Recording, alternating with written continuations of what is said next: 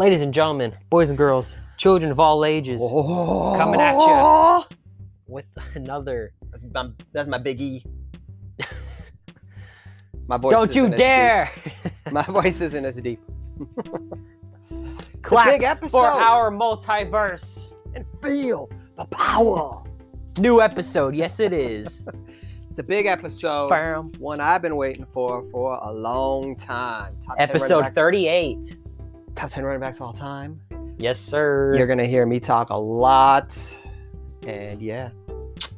So, but NFL draft is going on still right now. We got to talk about that. Currently, Oh, lots to talk about, lots to get into. So let's just start talking about the draft. Welcome, everybody. Damon here. Jalen over here. Yes. So what stood out so far? We got the 49ers. Division rivals, their third pick. What- Unfortunately, they did not take Mac Jones. Last Cooler week- heads prevailed. Last week we said, everybody was saying Mac Jones, and we said they would pick him just because that's what everybody was saying. But we also said we wanted them to do that because we did not want them to draft who they should draft, which is Trey Lance, and that's what they did. So Yep. it didn't make sense to me for them to take Mac Jones, and it didn't make sense to them either. And so, yeah, I mean, it's a great pick for them, I think, but I hate it because it's Yes. the 49ers. But it also affected where some other quarterbacks went. Mm-hmm. So that Mac Jones guy, he fell a little bit down to the New England Patriots pick. So they snatched him up, and they're going to groom him to be their next guy. Which is good for them. So I didn't hate Mac Jones. I just felt No. like he's not a big upgrade over Garoppolo, which isn't a bad thing. I don't think Jimmy Garoppolo's an awful quarterback. He's really only had one true year, and he was fine. I don't think, some people are like, the jury's out. I don't necessarily know if I agree with that totally, but if he can't stay healthy, then you're not Then, really yeah. going to get a chance. So if Mac Jones is healthy, Belichick wanted Garoppolo as the quarterback in New England. And so them drafting Mac Jones makes total sense to me. I'm like, no, Mhm. that's a good pick for them. I just thought for the 49ers, it was a dumb pick, but not a dumb pick for the Patriots, if that makes sense. Mhm. So they did good. And that's good for Mac Jones, too. That's just a good... Well, yeah, Place and for him to fall. he's going to probably start as the backup, depending on how long before they get tired of Cam not throwing touchdown passes. He brings a whole different element. So it depends on, what they're going to do offensively, what they feel like they can do, and how advanced he is, because, everybody said he was the most NFL-ready quarterback. And Yeah. so maybe he does start from day one. That'd be crazy to see. It's not that I'm a huge Cam fan, but it'd still be crazy to see him lose the job to Mac Jones, wouldn't it? That'd be something to see. I'm looking out for that, though. And then you just wonder how many people think, he's getting a raw deal. I'm like, he didn't really do very good last year. Let's really be honest here.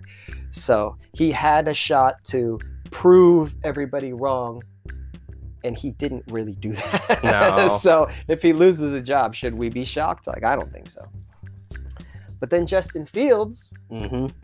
he got drafted a few picks before Mac Jones by the Bears, and this one I'm very intrigued by because, when Chicago have a quarterback. really- Last time Chicago traded to pick a quarterback, it didn't go so well. So Bears fans probably started having flashbacks. They don't take Mahomes. They don't take Watson. Now, obviously, now nobody's Whatever. really caring about Watson, but you know what I mean. At the time. And now, like you said, they trade up, and they got to be nervous. Mm-hmm. But they get Fields, and I would think most Bear fans are pretty happy about this. Yes. And, we talked about him potentially falling, and I guess in a way he did. A lot of people were like, oh, the first 4 or 5 picks are all going to be, quarterbacks. Where'd he go? what number? Was 11. 11. So yeah, I mean, he fell out of the top 10. Nobody fell really bad. Even Mac Jones, people are like, oh, he's alone on the couch. I'm like, he was what, the 15th pick? Yeah. Like, he didn't really fall that far. When there's 5 quarterbacks within the top 15, I mean, you didn't really fall. Yeah. So, and they fell in good places. The Bears are a solid team. They just need a better quarterback play. They've got pieces already. So I think Good for, I'm sure Allen Robinson's happy as heck. right? Oh, I mean, how happy are you when you're getting a rookie quarterback, when you're a wide receiver? I don't know. Yeah. But you're still, I mean, you got to be happier than having Trubisky, right? Mm-hmm. So, yeah, the other team that stood out, and it's just because of what they've been doing lately, was what the Chiefs did with their second round pick when they grabbed Creed Humphrey. So, Seahawks, Man. we need offensive line help too, but we also need receivers. So just a few picks before, we took Dwayne Eskridge, and I'm happy with it. I like it. I've said we needed a receiver. He's fast. He's going to help on special teams. This new offense with guys being in motion so much, you got him. That's a good gadget guy. And Lockett in motion, and you got to worry about them. The speed at receiver is ridiculous. Lockett's the slowest of the 3. Lockett is the old slow guy in our receiving group. That's crazy. So I'm not mad about that. But I'm literally looking at, and I was thinking, oh, they could have took Humphrey there if they wanted to, like right before they picked. Then a couple picks later, the Chiefs take him. And then when you think of what they've done in this offseason with their line, Man. and then they take, the top center, second, number 2 center in the draft. I can't remember if he was the number 1 or number 2. But one of the top centers in the draft. You're just like, dang, they're not playing around keeping Mahomes safe. And we were already saying they weren't playing around, and then they did that. So They gave up the haul for Orlando Brown not too long ago. Then they doubled down, and then they tripled down, and then they quadrupled down on the protection for Mahomes. They got a linebacker, I believe, and I don't remember who it is. I'm sorry. They drafted a linebacker also, and they were just talking about how, was it Barron? Did they get Barron? No. I don't No. remember. Dang it. Look up the Chiefs thing right now. But anyways, they were just talking about how, Jones and Reed are going to be taking up so many blocks, and this guy's going to run free. And why is his name escaping me? It's really making me mad. Just go to the Chiefs draft. But anyway. I thought I could just click on the team, but it wouldn't let me. I thought that they've done a really good job, and other teams have done a great job too. I mean, Jacksonville's been doing good.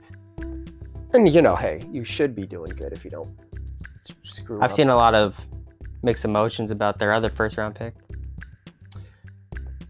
Yeah, but again, that's what I'm saying. Like, you can mess it up, but I don't think they've messed it up. Maybe they haven't knocked everything out of the park. Bolton. That's it. Nick Bolton was the linebacker the Chiefs selected. Started with the B. So, yeah, they were talking about how he's just has a good chance of just being a linebacker that, when the line's taking up blocks and you're running free, that's everything for a linebacker. It's great when you can shed blocks, but when you don't even have to worry about that and you can run free. So they've helped their defense and they've helped their offensive line. I mean, that's just crazy. And they just picked a receiver. Yeah, and they've gone to back-to-back Super Bowls. So it's like, as long as they're not injured, they don't have any major injuries.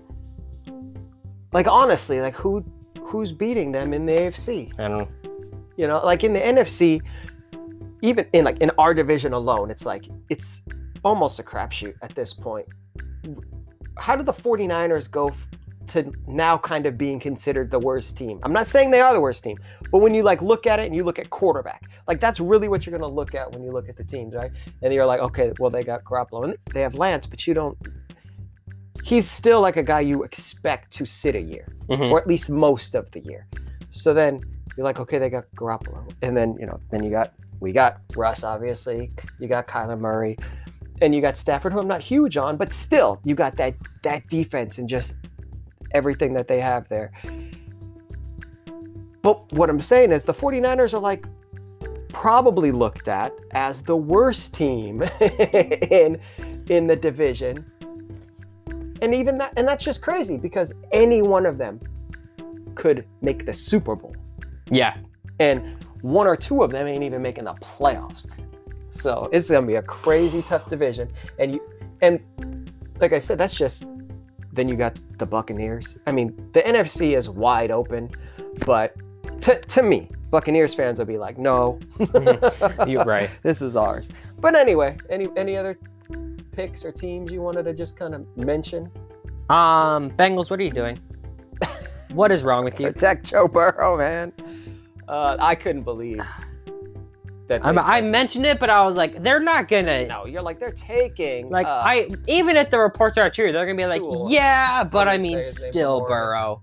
And then they drafted Chase, and I'm like, are you kidding me? Chase is great. It's nothing against him, but your quarterback literally got knocked out for the season, and you're not going to make sure that you get a guard in there to keep that. You know, and I guess the argument is taking a guard that high, but Well, you just take Sewell because he's a tackle. yeah, but I thought they were talking about him playing guard.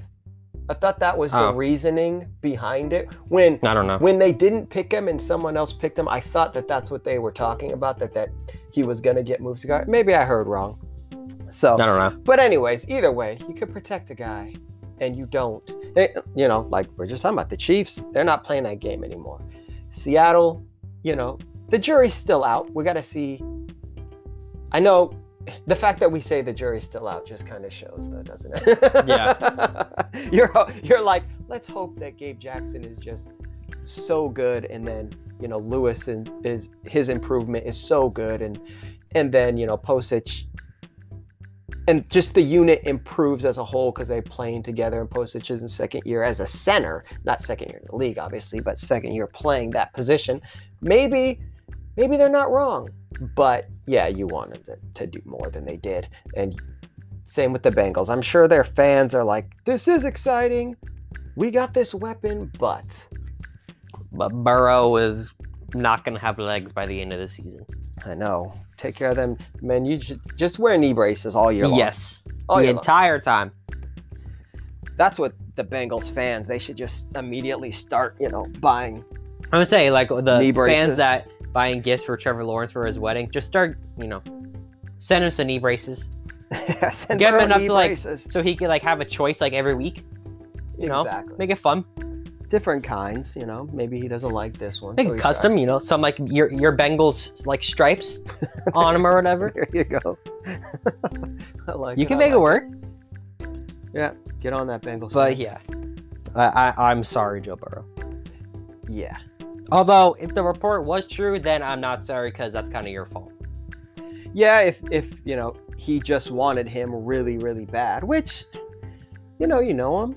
I mean, I do get that. Because who did it right after? We were just talking about this. What team also drafted a receiver who played with the quarterback? Dolphins right after. Yeah, and so it's like, it is cool. Yeah, because they got Waddle. Yeah, and we were like, why didn't they just take Devontae Smith? Yeah. I thought Smith going to the Eagles, that's big for the Eagles. That's a great pick. That was a good pick. Because I thought that, you know, we talked about that before. Like, what a perfect fit. He was perfect fit for the Dolphins. He was a perfect fit for the Lions with Goff. And of course, you know, I mean, he's really a perfect fit anywhere he goes. But for their team needs and for those quarterbacks, like, I especially thought having a guy like him for those quarterbacks, that's why it was such a perfect fit. So it was weird to see the Dolphins take Waddle, but just like you said, I mean, maybe they asked Tua and he was like, I want Waddle, you know? And so, hey, whatever. But yeah, it was weird that that Burrow did that. Like, you should be thinking about your line. You ain't gonna be able to throw to that guy if you ain't got no knees. I know. All right. Any more draft talk? I mean, the Seahawks, I like what they did. They only had 3 we didn't picks. even go into. Yeah. We didn't even say anything about the Seahawks. Well, we talked about Eskridge. We just kind of So, said we liked it or anything. they made a trade, got an extra pick, and they got a corner. They drafted Trey Brown. I like everything I've seen from him. I like that he and Eskridge have, you know, kick return ability. And I mean, and they're both just fast. Mm-hmm. And so team speed, you're helping. You filled needs, like we said, wide receiver, corner, offensive line. I don't know Brown. what ESPN is doing on their thing. Okay. Like if No, you're Mel- a it's fan Mel. out there, yeah, Mel Kiper and his team needs, and the first thing says tight end, and I'm like, what are you talking about? We don't have a need at tight end, not any kind of desperate need. We can literally get an undrafted rookie free agent tight end, or just a tight end off the street. We have 3 legitimate tight ends. Like what are you guys talking about? I mean, half their needs that they had on the list weren't needs, and then they didn't, and like you said, Kiper didn't even have a receiver as a need. I'm like, I don't like Mel Kiper. So never have. But anyways, they addressed corner, they've addressed receiver.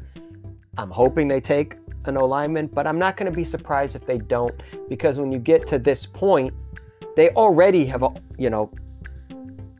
Pete and John, their whole tenure here, they've been hesitant to draft linemen, and they look at them differently than other people. And so now you're in the 6th round. All these linemen are already gone.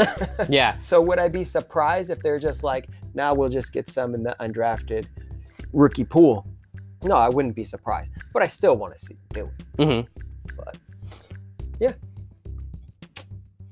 All right. I guess that's enough of the draft. What? Yeah, still going on. So I don't know. Yeah. There- If and We'll when probably Seattle be makes their busy. pick, We might be busy on the running back talk, so we'll have to update the Seahawks picks probably later, at because the end running of back, this- we want to stay focused on the running backs when we get there. But we are going to throw in just a bit of NBA stuff. right here. Next week is going to be when we really, that's going to be NBA a lot, and it's going to be NBA a lot until through the playoffs. So anyone who's been thinking we're lacking on the NBA talk, starting next It will be week, coming at you. it's going to be probably the biggest thing on every pod. Coming through back the at you like playoffs. Jason Tatum and the Celtics the other night. Yeah, great comeback. Amazing. They were down 32 points. They came back with the win behind 60 points from Tatum. Ties Larry Bird Woo! for the franchise record. Yeesh. Larry Bird, my greatest player of all time. Just to remind you guys who listen to that episode and who think I'm crazy. And I don't care. just to get you excited for the running back talk. Yeah, no, But that's yeah. a great game. Fantastic game from him. And then just notable news about players in the last stretch of the season. LeBron just came back. He had a high ankle sprain, and I believe last night he just came back. And I just saw a bit ago, I think, that the next time the Hornets play, LaMelo is officially going to be back. So that'll be huge for them. Yeah, because are they in the playoffs right now? Like, Would Would they I was be going to in? go over the standings, Oh, okay. and right now, yes. yeah, so playoff push. You want to get everybody in there healthy, ready to go. Back into you get your rotations set, So it's great for them. So yeah, going over the standings as we get, it looks like less than 10 games now. Yeah, I was just going to say, there's got to be only like 10 games Yeah. for everybody. So right now, in the Eastern Conference, we got Brooklyn at 1, Philly at 2, Milwaukee at 3, the Knicks at 4, the Hawks at 5, Boston at 6, Miami. So Boston's at 6, even though they've been pretty hot lately, right? So Yeah. dang, that means them other teams have been hot too. Because they've Speaking of gained hot, no ground. Miami Heat at 7. See what I did there? Oh, I see that. And Well, then and because last time Charlotte I at think 8. we went over Miami. Oh no, maybe they were in, but they've just They been were down. around this. Yeah. I think they were around this So area. who's the 9 right now in the East? Indiana, What's their record? 29 and 33, and the Hornets are 30 and 32. Man, I'm gonna rant about the Pacers if they don't make it in the playoffs. You guys better find your way in the playoffs, because if you don't, I'm gonna still be just killing you guys over Fire and Nate. What are the Hawks? 34 and 30. Yeah, I mean, Nate's over there, takes over the Hawks. They're in the playoffs. You guys fired him, and you're not in because you don't know what you're doing. It reminds me of when Seattle did it, when we got rid of Nate, and then we brought in Bob Weiss. Like, what kind of stupid idiots are running these organizations? Like, what are you doing? You got a a really, really good coach, and you're like, oh, well, he's not getting us to the next level. You don't have next level players. Mm-hmm. How are you supposed to get to the next level with this coach when you don't have next level players? You got to have the players. If you don't blame the coach. Yep. Like he's coaching them to the best of their abilities and getting them into the playoffs, and they're like, oh, well, it's not good enough. We should be better. No. As you can see, you're not better. Yeah. So get the players, and he will elevate them. Crazy people. Anyway, sorry. Over on the West, Get me going. there's actually a tie for first place now between the Jazz and the Suns. I just warming up for that running back talk. So right now it has the Suns at 1 and Jazz at 2.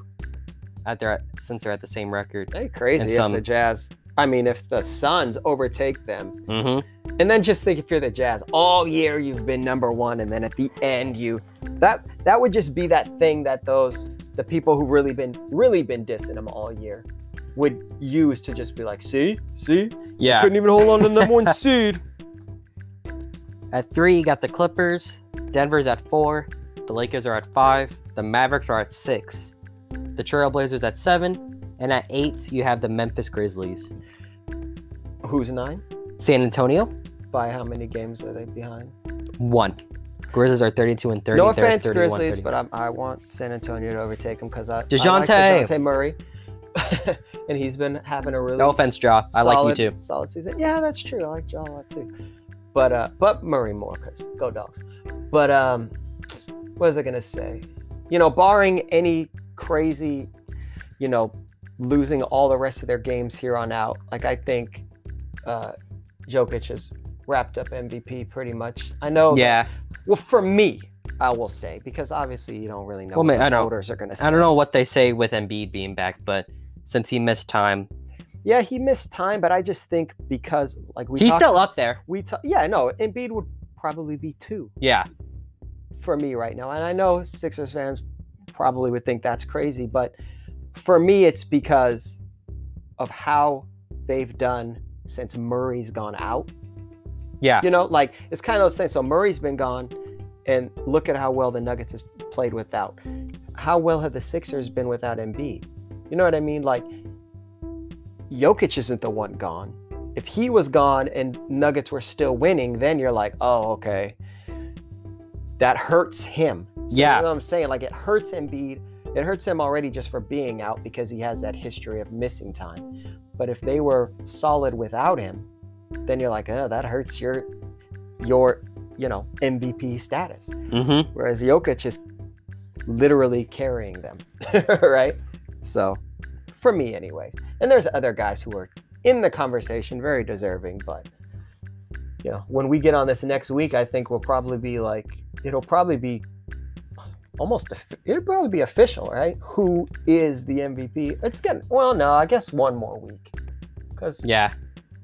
Because it's gonna go down to the wire. Yeah. Because if Embiid falls out, like let's say he has like this string where he's like, 30 and 15 and 5 blocks or something like that, and they go undefeated, you're like, okay, that's hard to ignore. And like they overtake the Nets or something. Right. And even with the fact that, I do think that, well, I mean, they're both centers. I was gonna say, he's doing it in an era with,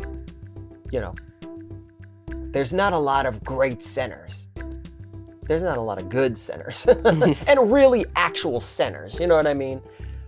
But you could say the same thing, I guess, with Jokic. So can't knock Embiid for that if Jokic is a center too. But would Jokic be a center? How tall is Jokic? Would he? I want to say he's right at 7 foot, if not 6'11". So he's a big guy. He's a center. He plays center in any era. Yeah, he's 6'11". His game is just different than Embiid's, but still, yeah, like I said, if I can't knock Embiid for that if I'm not going to knock Jokic for it. So what they're both doing is amazing. Let's just say that. Mm-hmm. And they're both, to me, they're the 1 and 2. Lillard is, up there for what he's doing, but They're 7. I think they're I the just said. 7. I mean, you got to be 5, and it also depends on what's going on with your team around you. Lillard doesn't have as much help either, kind of like Jokic. Embiid's probably got a little bit more help, but it's still debatable. I'm Yeah. sure some fans would be like, does he? I mean, it's close. They're all close, but they're also playing different conferences, so you can't just be like, well, this conference is better than this conference. Like, you know, I guess at the end of the day, we'll just look at the numbers, the records. Are they close enough? You know, Mhm. like just because the Sixers have a overall better record, it's like, yeah, but is it by 1 or 2 games? Yeah. So we'll go through all that in the weeks to come. But yeah, But that's to come. This is now. And now we gotta get into so what we're first- here for. Yeah, first we're gonna kind of go over our criteria, probably name some honorable mentions. So we'll do that next.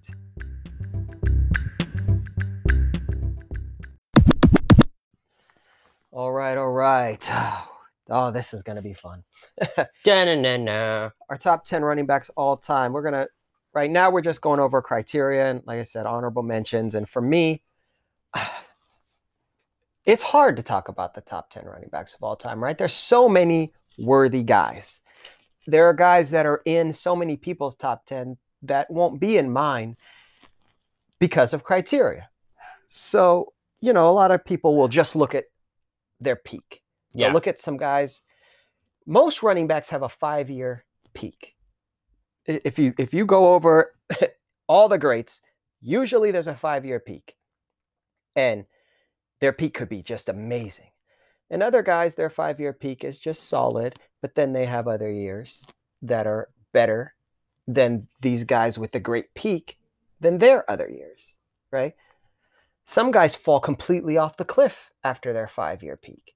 So I kind of fall, you know, in your 5-year peak, but then your other years. I Mhm. want other years. They don't have to be amazing, but they have to be something. If you fall off the cliff, then you probably aren't in my top 10. That was Now- something I looked a lot into. Like, you know, longevity played a part mainly because, you know, it's the running backs and, you know, they take Such a so many pounding. hits, like the most hits out of like your skill positions, pretty Yeah. much. So I'm like, if you were able to, you know, keep up your really good play, even if it's not, you know, always like the prime, you have like your prime years. But if you're able to keep it up at like, you know, an above average, just really good type of level, then yeah, that's gonna help you in my case. Yeah. Now, obviously, you need all pros, Pro Bowls. You know, what's your criteria for a great season? You know what I mean? Now, some people, they're looking at, you know, 1,400 yards and above. And I do like agree, like 1,400 yards and above. Like most guys, when you're looking at their 5-year peak, they're having that many. And- Yeah. And also receiving yards too, because some guys might have 1,400 yards rushing, but also 400 yards receiving, right? Whereas another guy might have 1,700 yards rushing, but only like 200 yards receiving. So you know what I mean? Sometimes we don't look at it, you know, as a whole. We're just looking at that rushing total. Yeah. You know, When, you but- know, it could be contributions in, you know, how many touchdowns did they got? Maybe they get over like 20 touchdowns or something ridiculous like that.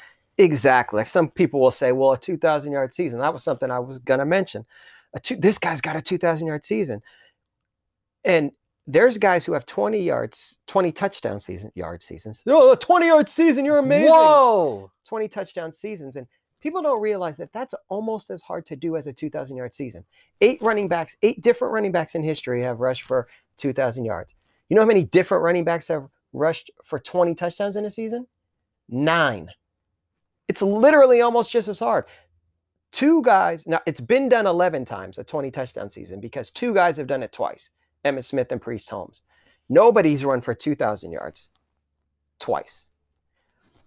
But it's statistically almost exactly as hard to get for one guy to get, you know, a 2,000-yard season as it is a 20 touchdowns rushing season. A 20 touchdown rushing, 20 rushing touchdowns. Yeah. Because, you know, I guess if I don't say that, it doesn't compute. But nobody ever talks about that because it doesn't matter to people. Even now, people are like, oh, that's not a big deal. But it's statistically just as hard. Mhm. I mean, small percentage points is the only difference. You know what I mean? So there's just different criteria, like I said. I mean, and then the pounding, like you said, I look at playoffs. I want playoff performance. Yeah. You know, that means, and why? Because we're on running backs, like you said, the pounding, every And carry, that's like extra games like think with about more the wear draft. and tear. Exactly. Think about the draft. If there's a running back who was a 4-year starter at running back, he's not going high because they're worried about the pounding he took. They're like, well, why do you have to stay 4 years? Look at this pounding. He's already got this many carries. Those guys usually fall in the draft now. You know, before they didn't, but nowadays they do because of the pounding.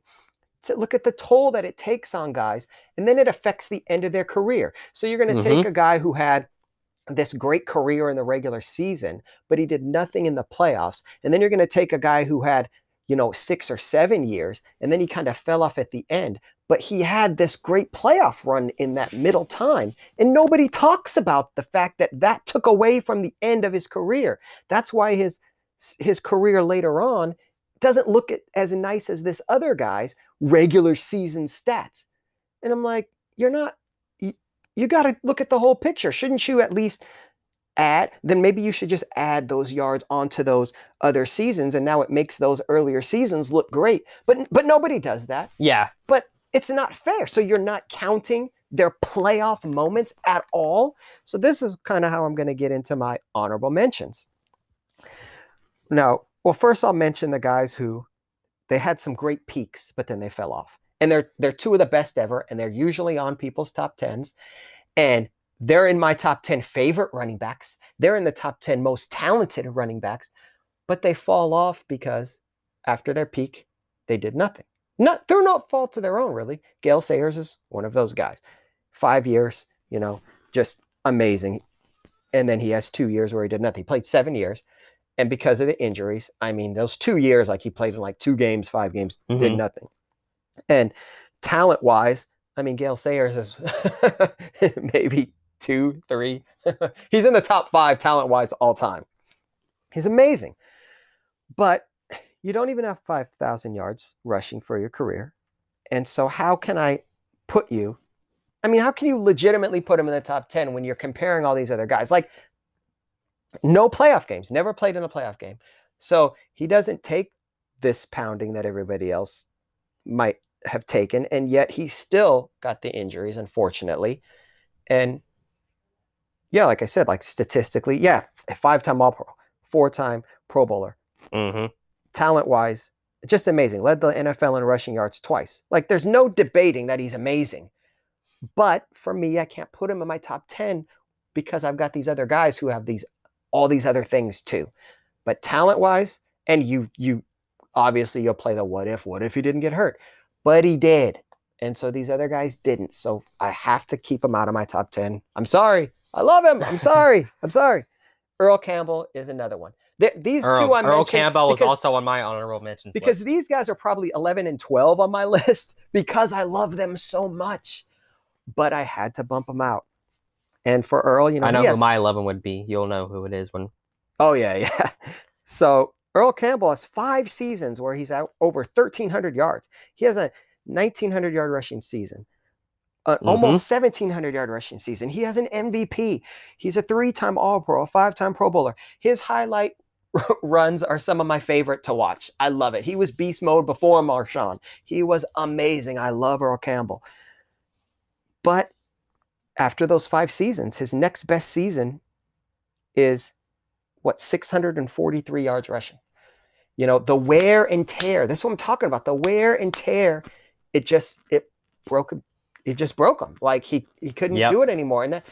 And that 5 years, and even like if you just want to say like those 3, his first 3 years, amazing.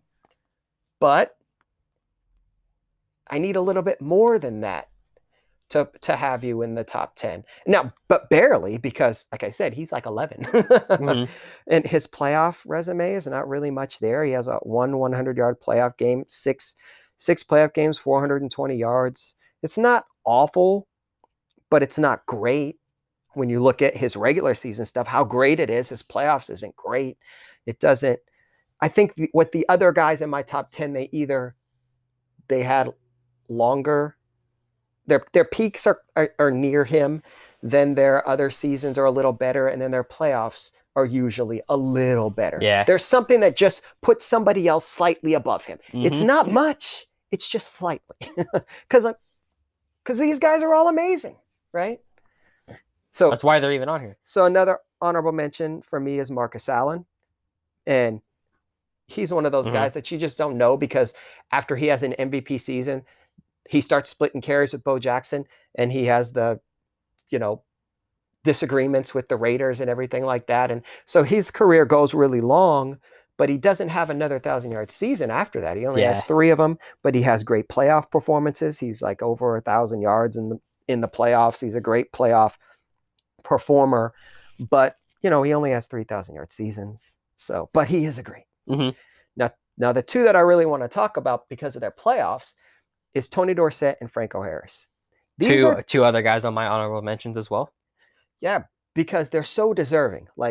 Yep. Now they've only got 1 All-Pro. Franco's 9 Pro Bowls. Dorsett 4. They're both Hall of Famers. Yep. They both won Super Bowls. They both have over 12,000 yards rushing. But Franco Harris is number 2 in playoff history in rushing yards. And he's one of the most clutch playoff performers ever. How come we don't talk about that with running backs? They, skill position-wise, they touch the ball more than anybody else, right? You could say for half of, the NFL's existence, running backs were the most important position. For half of the existence of the NFL, running backs are the most important position. So why don't we hold them as accountable for their playoff performance as we do quarterbacks? They should be held almost to that exact same level. Yeah. Maybe we won't say their rings, but their performance should still be pretty much equal to their regular season, because that's what you expect out of your quarterback. If you look at any quarterback statistics and they play worse in the playoffs, you immediately are like, oh, they're not a good playoff performer. Yeah. And that's a hit to them. But with running backs, we don't do that. And we should, because they touch the ball as much. I mean, they don't touch it as much as a quarterback, but they might run it more than a quarterback throws it. There's numerous playoff games where they run the ball. The top running back will run the ball more than the top quarterback passes it. That's happened so many times. And you don't see it as much right now because it's a passing league. But throughout history, you did. And that's what we're talking about. History, the greatest in history. Dorsett and Franco are, when you look at playoff performers for running backs, they're in the top 4. Their resumes don't get as good as those guys at this position. So, I mean, they had to be mentioned in some capacity. Yeah, it wouldn't do him justice if they weren't. He has 5 100-yard rushing playoff games. Franco Harris does. Dorsett has 3. Again, they're like second. Franco's second. I think Thurman Thomas is third. I'd have to double check. All time in playoff rushing yards. And also touchdowns. Franco Harris is like tied for second, I believe. Yeah, tied for second in playoff rushing touchdowns. In like total touchdowns, he's like in the top 5. And the other thing about Franco, they're playing, 14-game seasons.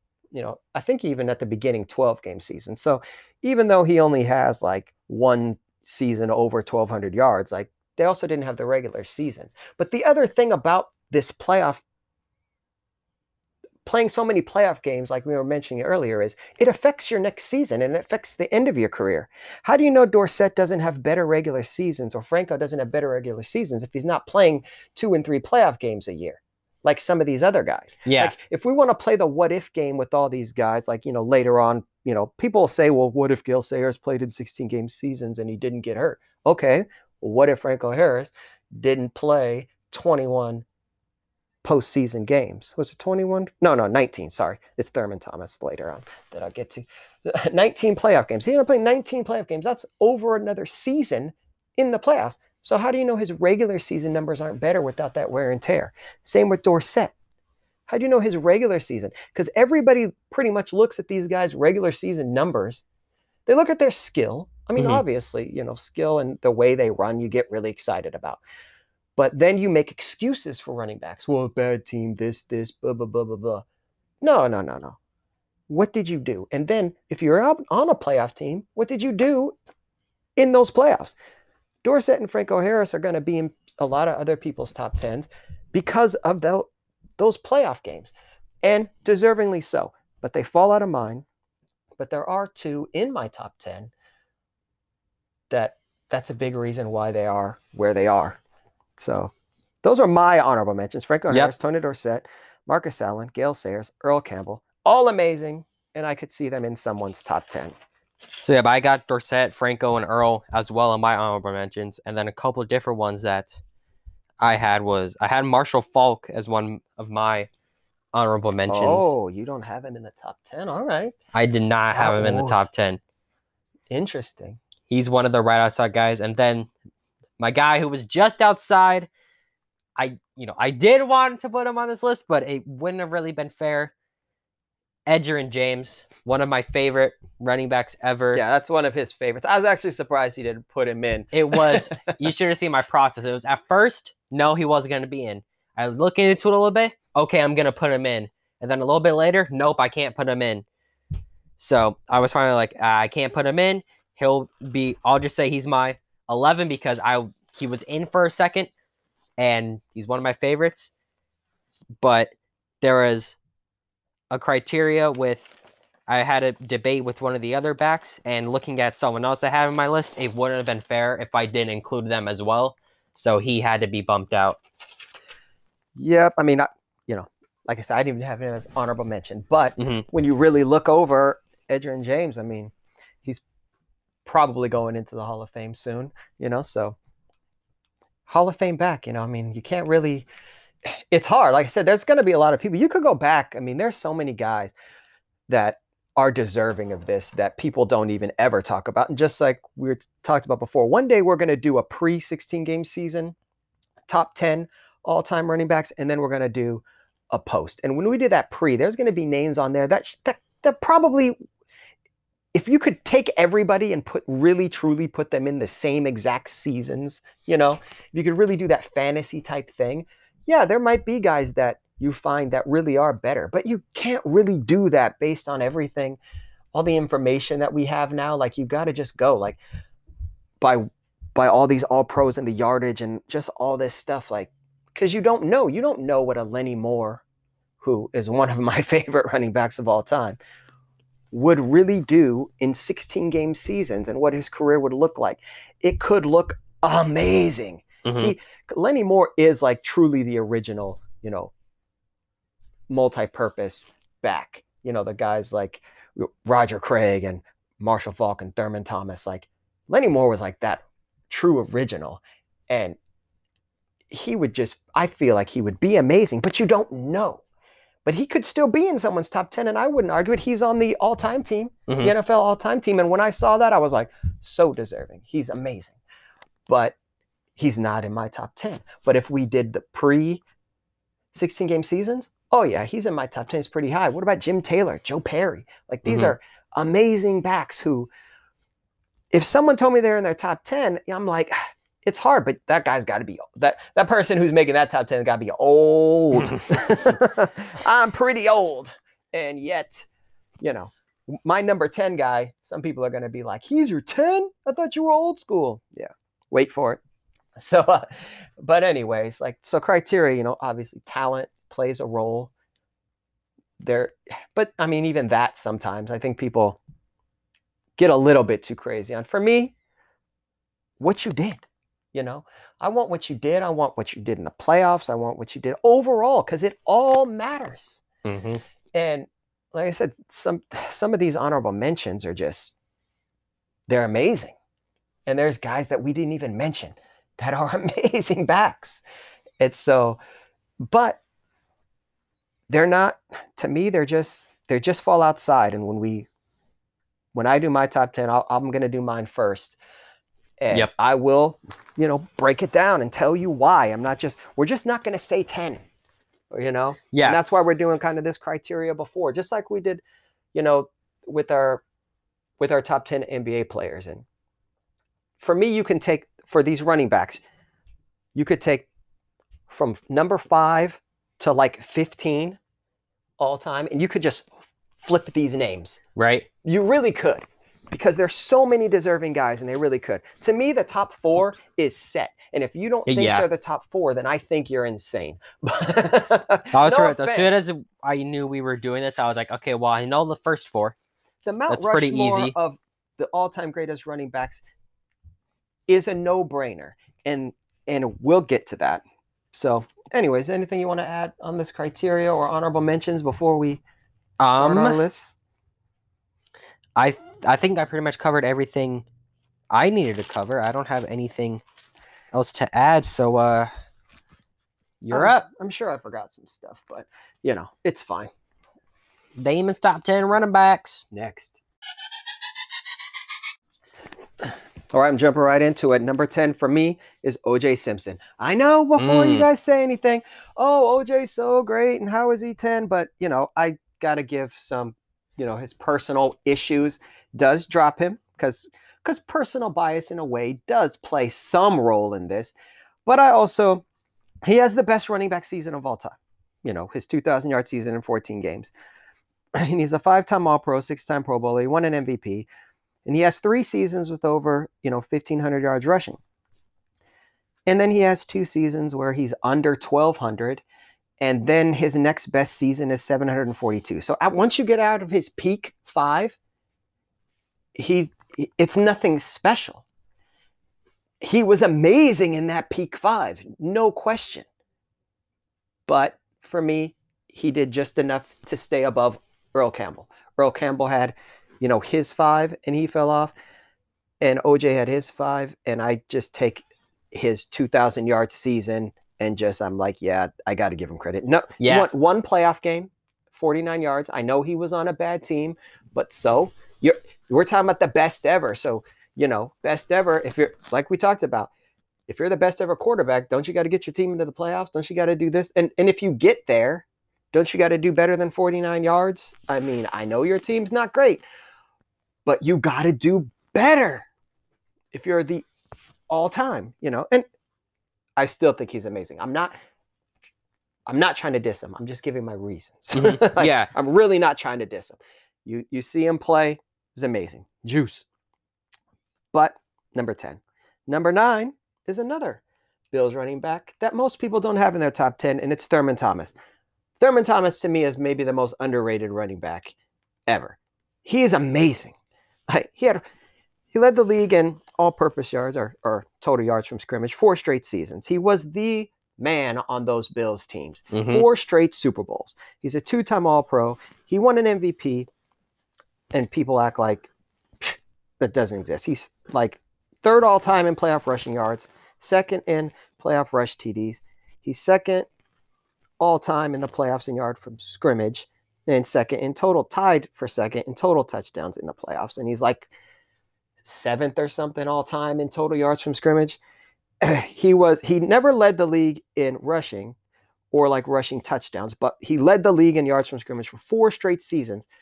And this is the reason why I have him where I have him. Do you guys realize how hard it is to play that many playoff games in such a short span? Then he comes back and he's still able to have, a 1,200-yard season. He has, 4 seasons where he's over 1,200 yards rushing, 2 where he's over 1,400 yards rushing, plus the receiving. He was Marshall Faulk before Marshall Faulk, right? Just like I was saying, Lenny Moore was way before Roger Craig. But then you got Thurman, and he's doing it even better than Roger Craig. Now, yeah, he doesn't have a 1,000-yard receiving season. Right. But his dual threat ability was just amazing. Why is he only 9th? Well, the touchdown total is a little low. Excuse me. And I mean, that's really it. His playoff performance is so good. And he would have been the MVP of the what Super Bowl was it? The Super Bowl against the Giants. I can't remember what number it was. Sorry. I'm old, so I remember things, but I also forget exactly which one it is because I'm a little old. But I mean, he was the MVP of that game. They lost the game, so he loses the MVP, but he was the best player on the field. Mhm. And watch the game. It's Thurman Thomas. So, he misses out on a Super Bowl MVP. He's still able to, he has 8,000 yard seasons. Only 4 of them, like I said, over 1,200, but he's still able to get 1,000 yards after this grueling 5-year stretch. Because if you go, before those 4 straight Super Bowls, they're going to they play multiple playoff games the year before too. That's like 15 playoff games. That's another season worth of games in this stretch. In a 5-year stretch, he plays 6 seasons worth of games. For a running back, that's insane. When you go back to talking about Earl Campbell, he had all those carries early on and it broke his body. And then he was done. Thurman had the playoff performance with all those carries and touches, and then he's still a 1,000-yard guy. It's not much over 1,000 yards, but he's still a good weapon. He's still doing good things. He's amazing. Yep. Number 9. Number 8, Adrian Peterson. Peterson could be higher, but it's hard for me because I used to love Adrian Peterson, and then his issues came up, and it really took a toll on me because I'm really, you can't abuse kids. I'm sorry. I know people are like, oh, you hit people, you can. I got spanked with the switch. Look, I got hit with the belt. I've been hit with the switch before. But if you make your kid bleed, when you're a friggin' 225-pound, just physical specimen, and you're hitting your kid with the switch, you need to calm down a little bit. You can't be breaking the skin and making them bleed. Like, dude, you don't even need the switch with as big as you are. So, right. Yes, sorry, that does affect my ranking here. It really does. But, he has 4-time All-Pro, 7-time Pro Bowler, 8,000-yard seasons, a 2,000-yard season. He has 3 seasons over 1,400 yards rushing. He has 2 other seasons on top of that over 1,200 yard rushing. And then he has the one, a few seasons under 1,200. And then, he's not really a playoff performer either. 5 playoff games. It's 412 yards. That's not bad. I mean, that's pretty good. At 100-yard game, and I think he had like a 99-yard game. But there's nothing. That's solid. But they didn't go anywhere. But at least it's solid. He's amazing. He really is. It's literally just because of his personal things that happened to him. But also not just that I look at it bad, but because it affected his career, right? Mm-hmm. Then he ends up getting suspended. Then he can't be on a team. It's not really his fault, but you don't know what would have happened to him. You don't know how great. It just it didn't end his greatness because you still see him now when he does something, you're like, man, he's still pretty solid, even at this age and everything like that. You have to play the what if game with him. That's kind of what it is. So you got to play the what if game, and then you're just kind of like, I didn't have to play the what if game with some of these other guys. So he's 8. Number 7, LaDainian Tomlinson. I almost switched Peterson with Tomlinson because I have a big problem with Tomlinson, and we'll get there. But he's amazing, right? 7th all-time in rushing, 2nd all-time in rushing touchdowns. Hall of Famer, 3-time All-Pro, 5-time Pro Bowler, won an MVP. He has the record for rushing touchdowns in a season. He has the single season record for single season total touchdowns with 31. He led the league in rushing twice, and 8,000-yard seasons, 5 seasons over 1,400 yard rushing, and another season over 1,300, another season over 1,200. So, he's amazing in the regular season. This is where I have a huge problem with Tomlinson. His playoff performance is awful. 10 playoff games, 468 yards. Adrian Peterson had 5 playoff games, 412.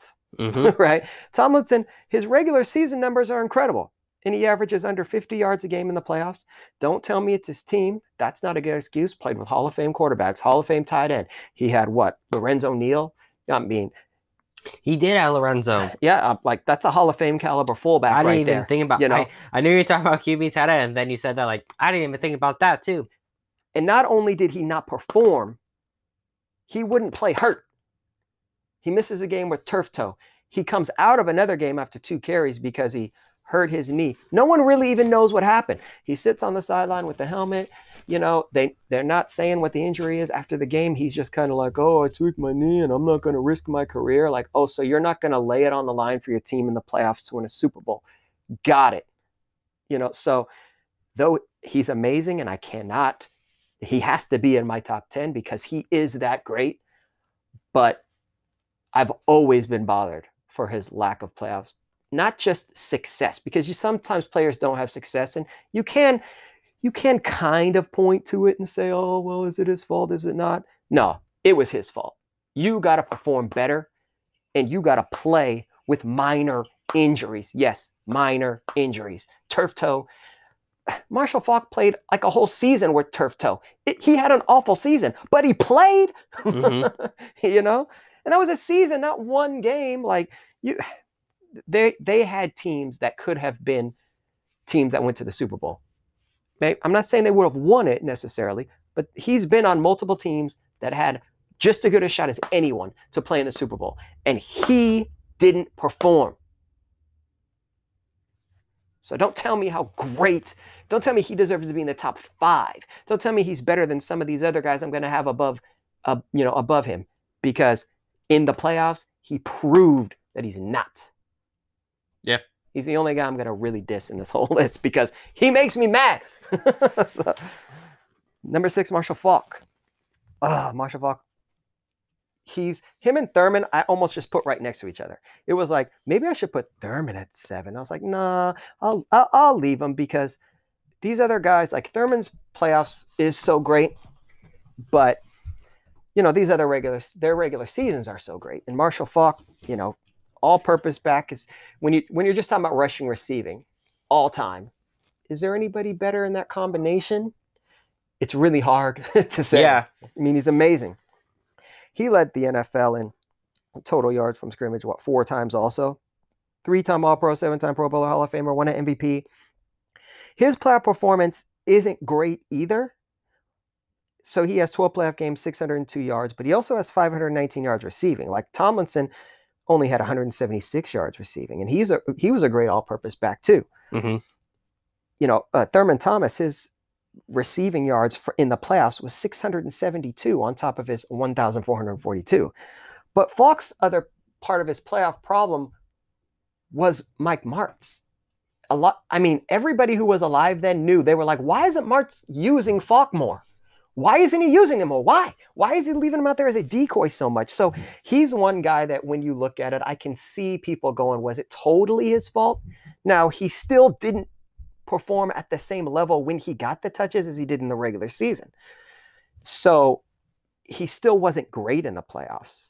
He wasn't, I wouldn't even necessarily say he was good, but he wasn't awful like LaDainian. So I give him the edge over LaDainian.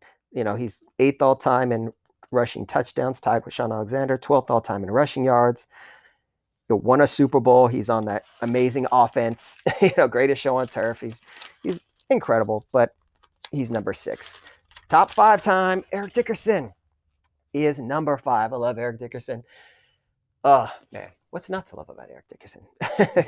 He started off his career amazing. He jumps on that Rams team with that great offensive line, and he's just off and running. And he has the all-time record for a season rushing yards, 2,105, 5-time All-Pro, 6 Pro Bowls, 7,000-yard seasons. And in those 7 seasons, he was never under 12,000 yards.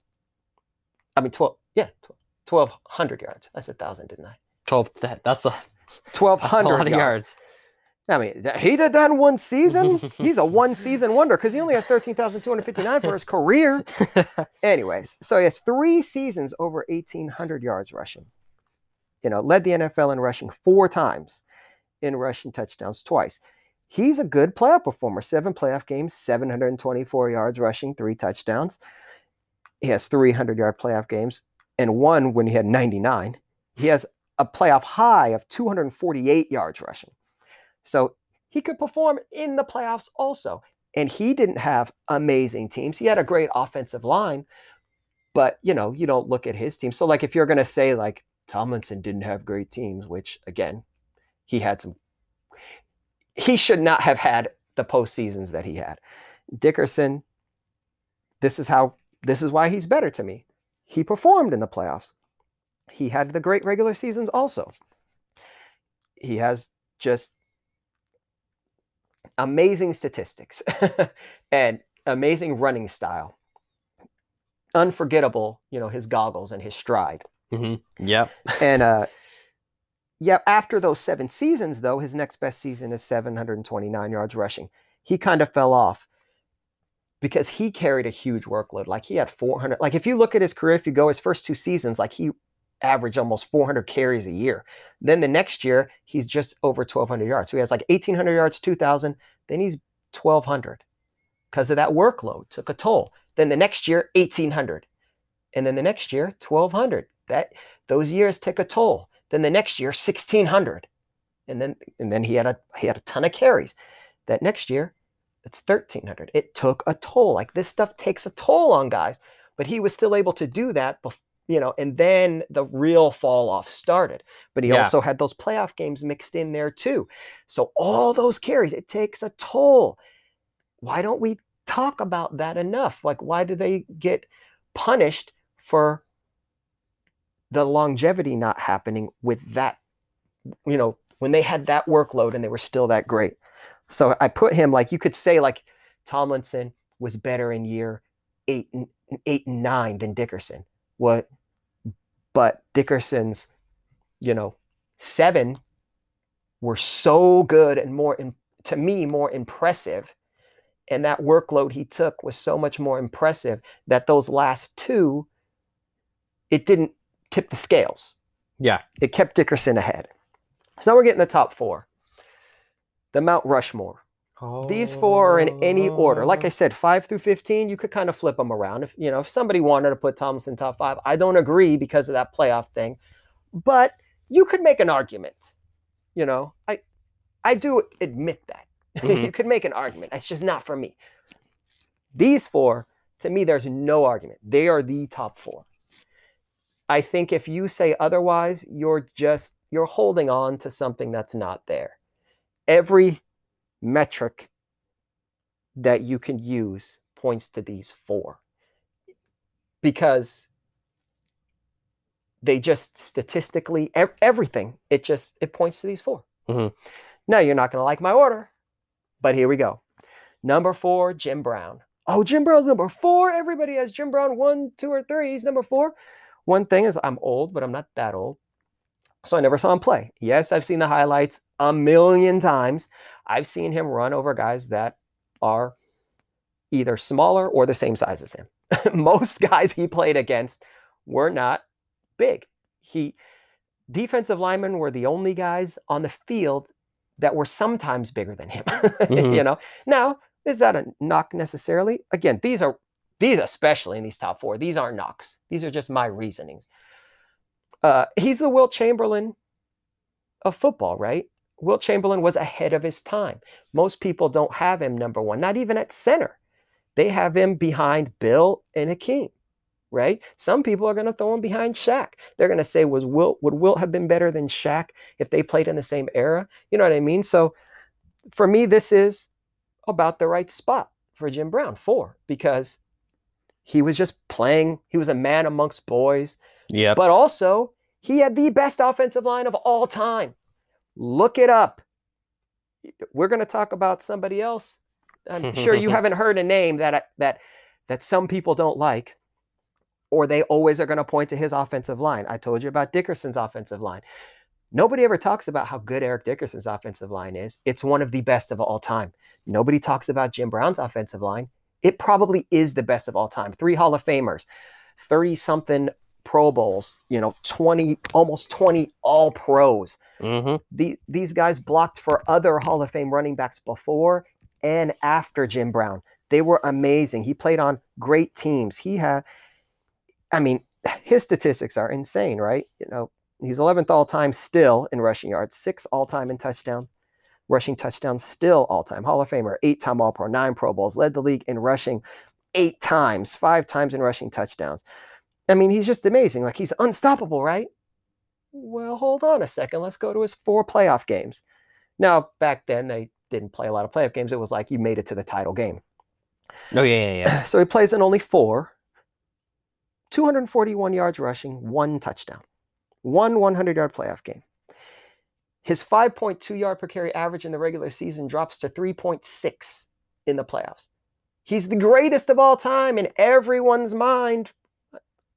I know that's not exactly true, not in everyone's mind. But when you hear people talk about, when you see the all-time team, they talk about Jim Brown, they're like, oh, he's the best.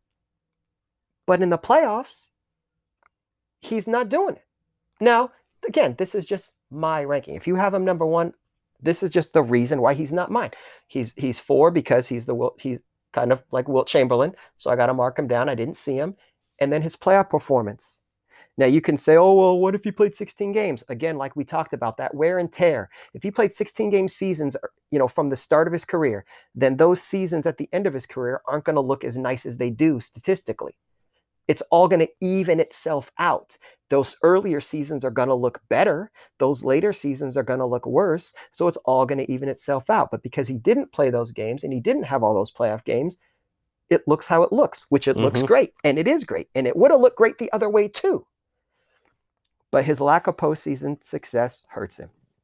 Number 3, Barry Sanders. Oh, I love Barry Sanders. But I'm going to say some things that are going to make people mad. But you shouldn't. But first, let's just talk about his greatness. 4th all-time, 15,269 rushing yards, 99 touchdowns. Hall of Fame, 6-time All-Pro, 10-time Pro Bowler, MVP, 1,000-yard seasons. All 10 seasons over 1,000 yards, 7 seasons over 1,400 yards. 2,000-yard seasons. He led the NFL in rushing 4 times, rushing TDs once. He's amazing. Highlight reel. I mean, how is it the best highlight reels ever? Possibly. It's definitely up there. It's amazing. But what is my issues? It's the myths. People take things about Barry Sanders and they put them, they say that his teams were so awful when they were not as bad as people think. Walter Payton's first 10 years, his teams were worse. O.J. Simpson's teams were worse. But yet you don't hear people always harping about that like they do about Barry Sanders. He had a 4-time All-Pro wide receiver on his team, Herman Moore. Not every single year, but for, 6 years. Herman Moore's best 6 years were all in there with Barry Sanders' years. And 4-time All-Pro. He had another wide receiver for 2 straight years, Brent Perryman, averaged 100 catches and 1,100 yards. Now, granted, that's 2 years. But what I'm saying is, you can go to years and you can see that that he had good, solid teams for, we'll say half of his career. We'll say 5 years, yeah, nasty crap. Other 5 years, playoff teams. I'm not saying great teams. They make it in the playoffs. I'm not saying Super Bowl contenders. No. I'm not saying that. Playoff teams. That's not awful. So people always do that, and it pisses me off. He wasn't on the worst teams in the world. It's not true. You're making up stuff that you don't have to. His statistics alone, you could say he's number 1. You don't have to make stuff up. Yeah. So there's that. That always made me mad. And then there's his playoff performance. 6 playoff games, 386 yards, 1 touchdown, 1 100-yard game. 1 touchdown? He also has a game where he had 13 carries and -1 yard. You're talking about the greatest of all time. Don't tell me how bad his team was. Again, if you're telling me you're the greatest of all time, how come you only have 1 100-yard playoff game and 1 touchdown? I have a problem with that. Again, he doesn't play in a lot of playoff games, so he doesn't have that wear and tear on top of his regular season. So it helps him stay healthier going into the next season. So his statistics don't take that hit that other backs take. The Thurman Thomases, Eric Dickerson, the carry load. The number 2 guy on my list, Walter Payton, the carry load. Walter Payton had a huge load. Like I said, first 10 years, his team is worse than Barry Sanders' team. He's catching more balls out of the backfield than Barry Sanders is. His touches are way more. So he's just doing, he's just taking more hits than Barry Sanders is. So like I said, Walter Payton, number 2, 2nd all-time, 16,726 yards, 5th all-time in touchdowns still, 110, Hall of Fame, 5-time All-Pro, 9-time Pro Bowler, MVP, a Super Bowl champion. 10 1,000-yard seasons also. 6 of them over 1,400 yards, and the other 4 over 1,200. Led the NFL in rushing once, which I was actually shocked about. Like I've known, I followed, not followed Walter Payton my whole life because I wasn't. But 84 was when that's like I really remember sports. Yeah. And so, he was towards the end of his career. But, I looked up his statistics numerous times and just never really noticed he only led the NFL in rushing yards once. I was kind of shocked. Rushing touchdowns once. Why do I have him number 2? It's really just when I talk about my number 1, it's that will tell you why. But, there's nothing bad you can say about Walter Payton. He's amazing. His playoff performance isn't great. 9 playoff games, 632 yards, 2 touchdowns. It's just not great. Most of his playoff games came at the end of his career, so he was older. Mm-hmm. That's his statistics, are amazing. But again, he wasn't getting a bunch of carries from those playoff games. He wasn't doing anything in the playoffs because they weren't making the playoffs. So he wasn't taking those hits. So his statistics, like when you just look at the rushing yards, you're just like, wow, that's amazing. Look at how it just stays so great for so long because he's not taking that extra pounding, playing those extra games. Then he does at the end of his career, and then you see him just fall off on that last year because he's aged and he's having those extra years. And then he goes from 1,200 yards to 6 or 533. And you're like, whoa, where did that come from? You didn't see that because of that workload, and it just caught up with them all of a sudden. Mm-hmm. Which happens. Which, when you go back to Barry Sanders, everybody talking about him breaking the record, it's like you never know when you're going to fall off. These backs, some of them just fall off. So you never know. So I'm running out of time, so I got to get to my number 1 all time is Emmitt Smith. I'm not a Dallas Cowboy fan, so it's not because I'm a Cowboy fan. He's the all-time leading rusher. It's not just because of that. People say, oh, he took 15 years to do it. Now, he broke the record in his 13th year. Walter Payton played 13 years. I don't understand why that's hard for people to figure out. It really pisses me off when people say, he played so long. 13 years. Walter Payton, 16,726 in 13 years. Emmitt had 17,100 and something. I forget the exact amount. After 13 years, what are you guys talking about? He has more touchdowns than anybody all time. Hall of Famer, 4-time All-Pro, 8-time Pro Bowler, MVP, a Super Bowl MVP, 3 Super Bowl championships, 11,000-yard seasons, 5 1,400-yard seasons, 4 seasons over 1,200 yards, led the league in rushing 4 times, touchdowns 3 times. Oh, he's also the all-time leading rusher in the playoffs. He has more touchdowns than anybody in the playoffs with 19, rushing that is. Second all-time in total yards from scrimmage in the playoffs. Or no. Yeah. And tied for second in total touchdowns in the playoffs with Thurman Thomas. And they're both behind. Who is he behind in total yards in the playoffs and in total touchdowns in the playoffs? Jerry Rice. Jerry Rice played 12 more games and he's slightly ahead. But not different positions, but still. He has 3 other seasons where he's over 900 yards. People just talk about longevity, but again, I go back to that playoff. You go to those 6 years. If you go 91 to 96, he averaged 463 touches per season, regular season and playoffs. That's ridiculous. When you go to that season where Barry had 2,097 and Emmitt had 1,000, and that's where everybody's like, oh, that proved that Barry was better. Emmitt Smith just played a stretch where he played 7 seasons worth of football in 6 seasons, where Barry Sanders was getting rest in those off seasons. That did not mean anything to me when that happened. I just thought, oh, that was an amazing season by Barry Sanders. Emmitt Smith then bounces back and has 2 straight seasons with over 1,300 yards and makes it to the Pro Bowl to just show how great he is. And those weren't on great teams. By then, the Cowboys' great teams were gone.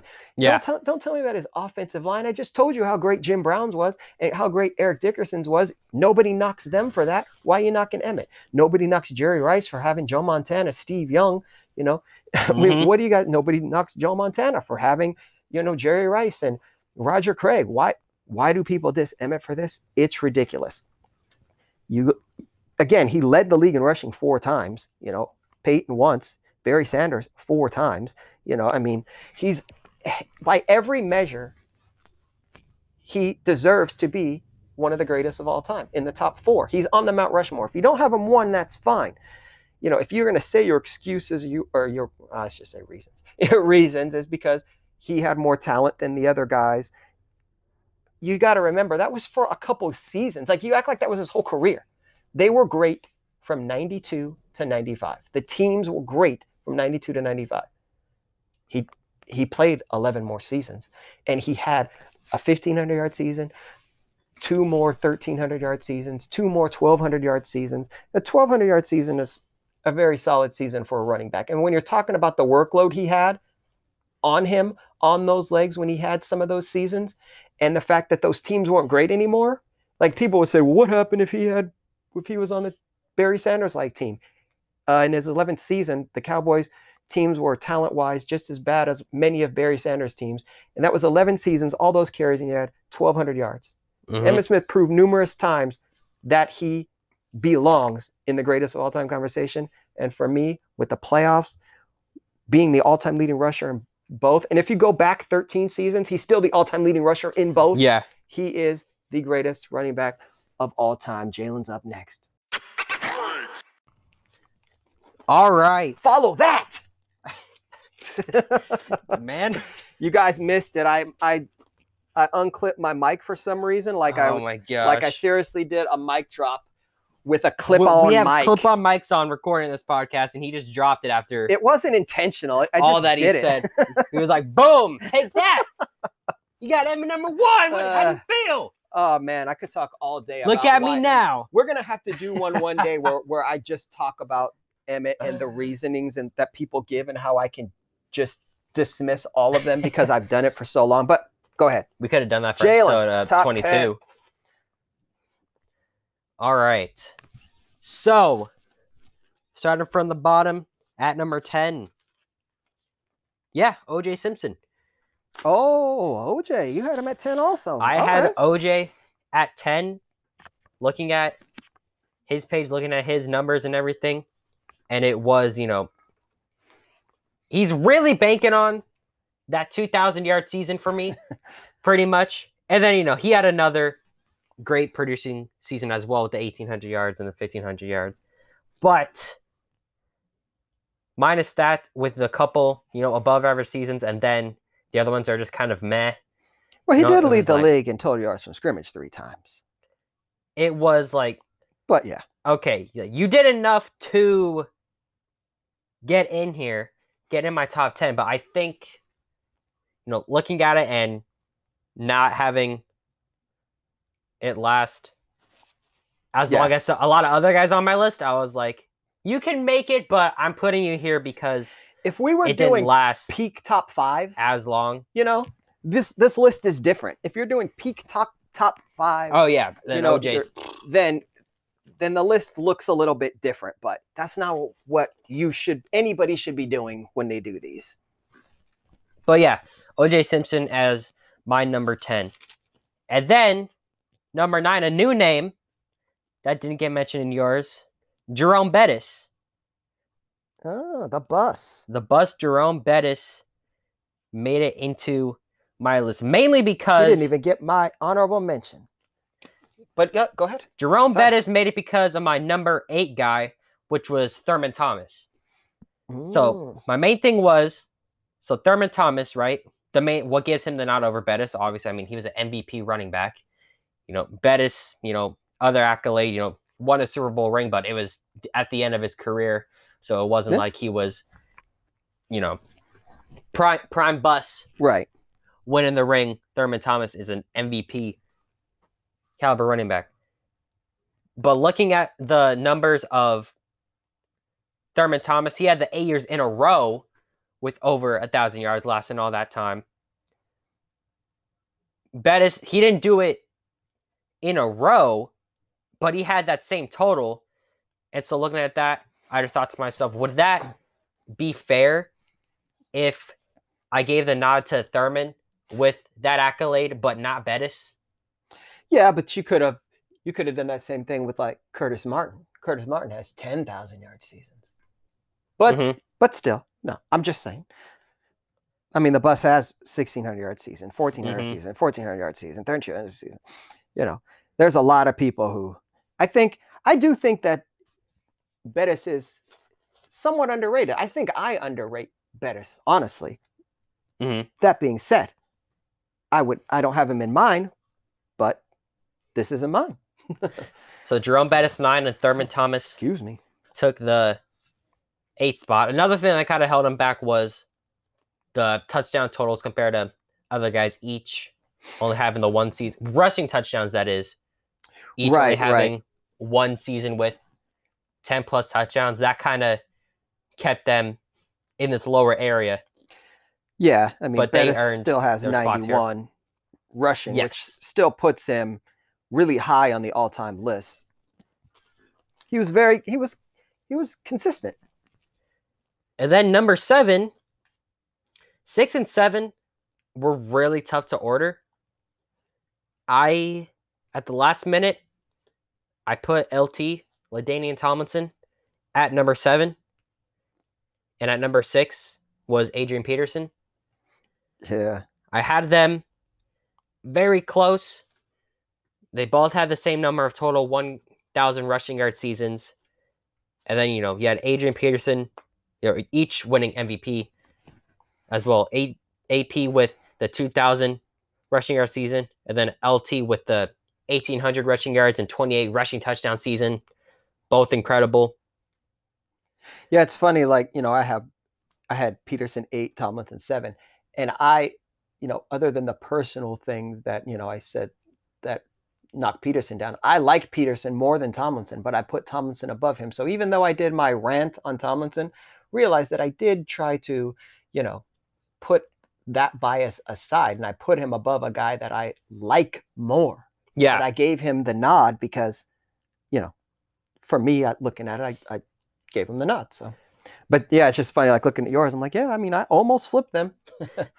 But you went from like the guys below up to LT, and the numbers just jump with his 1,000-yard seasons and with the rushing yards and the numbers he got up to, at least 1,400 yards, 1, 2, 3, 4, 5 times. Yeah. And then 1,300, 1,200. So we're getting up to like those type of numbers, and then the consistent double-digit rushing touchdown numbers for LT in his case really helped him get up there. Yeah, that's and why Adrian Peterson too. That's why he's above. One of the reasons he's above, like he's second all time in rushing touchdowns. Yes. And that's a big deal. He got in the end zone a lot, and then it's not easy. Then AP with him, you have his 2,000-yard season after having a bit of a setback. Yeah, having a knee injury. Yeah, having a knee injury, coming back the way he did. Like, okay, he proved he could bounce back. Fall just short of. He did it a couple times through his career, and then maybe, not as much with the 1,400 and 1,300 yards like LT was, but still impressive numbers nonetheless. And also, I mean, Adrian Peterson played in half of the playoff games LT did, and their numbers are very similar. Yeah, exactly. I'm like, his numbers are right up there with LT's, and he only played in half the amount of playoff games. See, the way I looked at, because LT's a better receiver than Peterson, and then the more touchdowns. So Peterson's slight edge in the playoffs, I thought Tomlinson, for me, I gave Tomlinson the edge because of the touchdowns and the receiving. And I couldn't play the what if with Peterson. I couldn't play, well, what if he didn't get suspended? And what if this? But you don't know what the wear and tear if he didn't have that time to rest while he was suspended. What it had done, he could still be at the exact same numbers. It just looks different. So yeah, for me, that's why Tomlinson's ahead. Mm-hmm. And Peterson's playoff performance is better, but it's not way better. Like if it was like Thurman Thomas's numbers over, like somebody else's numbers, then yeah, it's like his numbers are way better. Like no, they're just slightly. And then number 5, I have Eric Dickerson because man, like these are ridiculous. How do you come into the league? Just from the rushing perspective, 1,800 rushing yards, 18 touchdowns, 2,100 yards and 14 touchdowns right off the bat. You kind of go down a little bit, and then the 1,800 yards, 11 touchdowns, go down for a couple years, and then you bounced back with the 1,600 yards on a different team Yeah. with 14 touchdowns. Like, that's unbelievable. And also, made it to the All Pros, 5-time All Pro, 6-time Pro Bowler. It was just, man, like, this is just ridiculous. Like, that's unbelievable, man. Yeah, I mean, not much of a receiving threat, but that's okay. He's so good at He running was the ball. so good.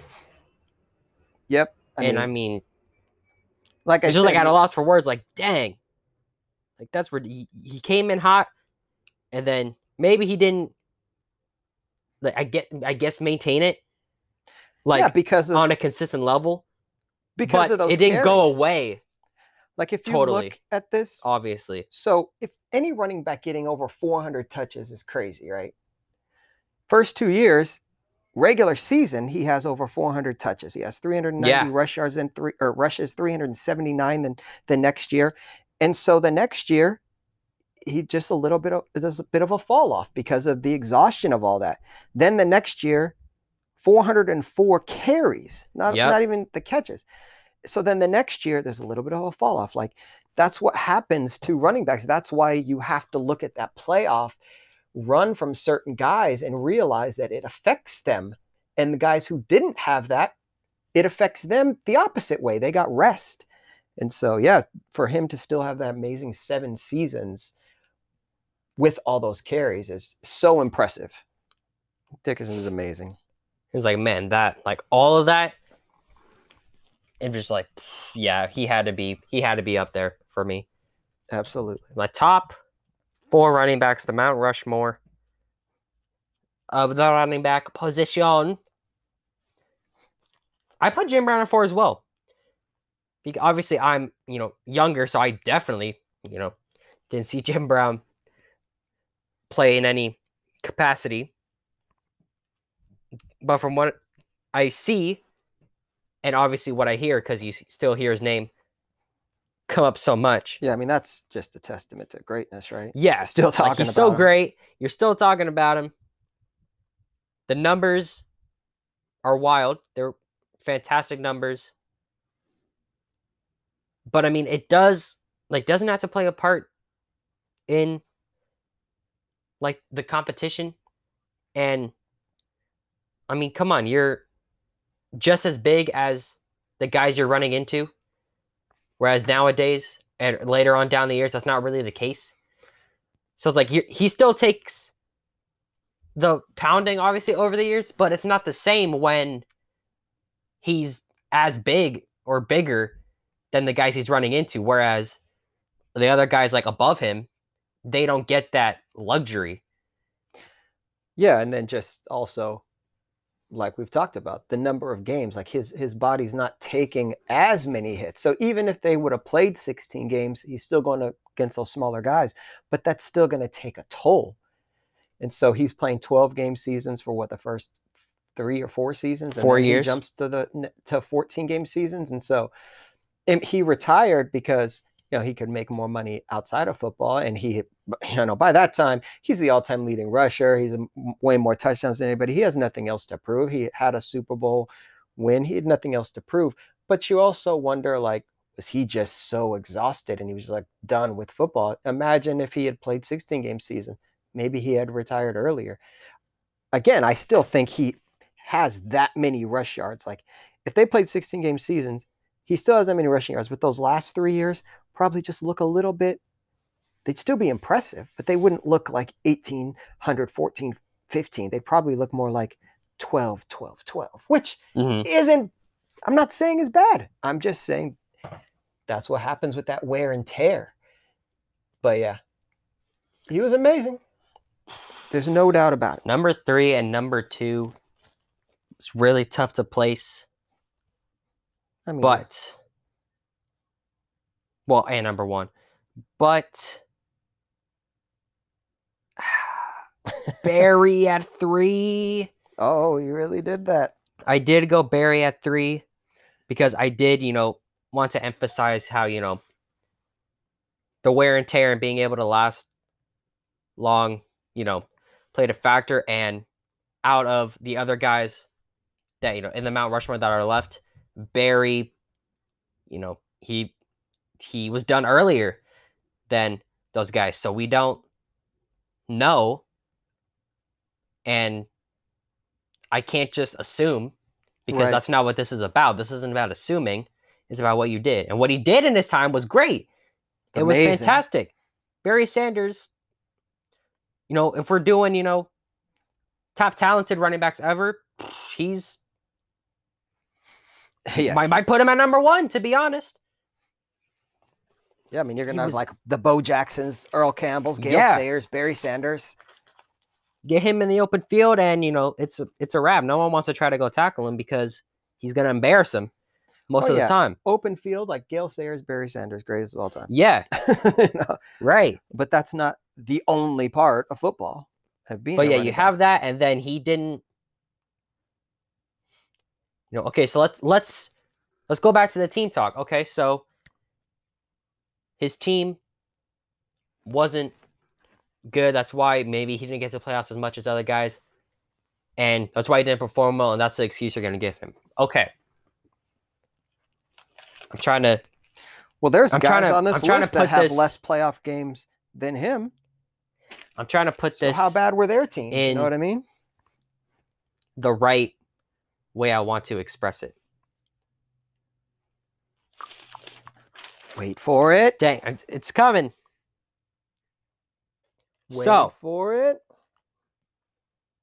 How are you going to give him the spot up like he did live up to the playoff expectations and playoff performances with going off of that assumption if his team wasn't good enough to give him a chance?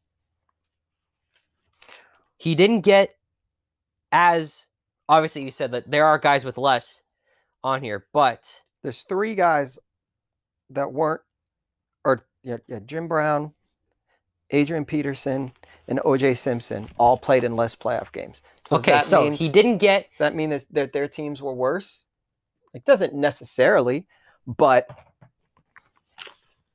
it's not to the point where people should be harping like they harp, like they say. So they were absolutely awful, and the only reason they made it was Barry Sanders, and that's not true.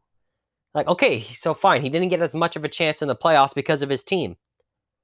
So you can't give him that edge like he would have because he didn't get a chance to.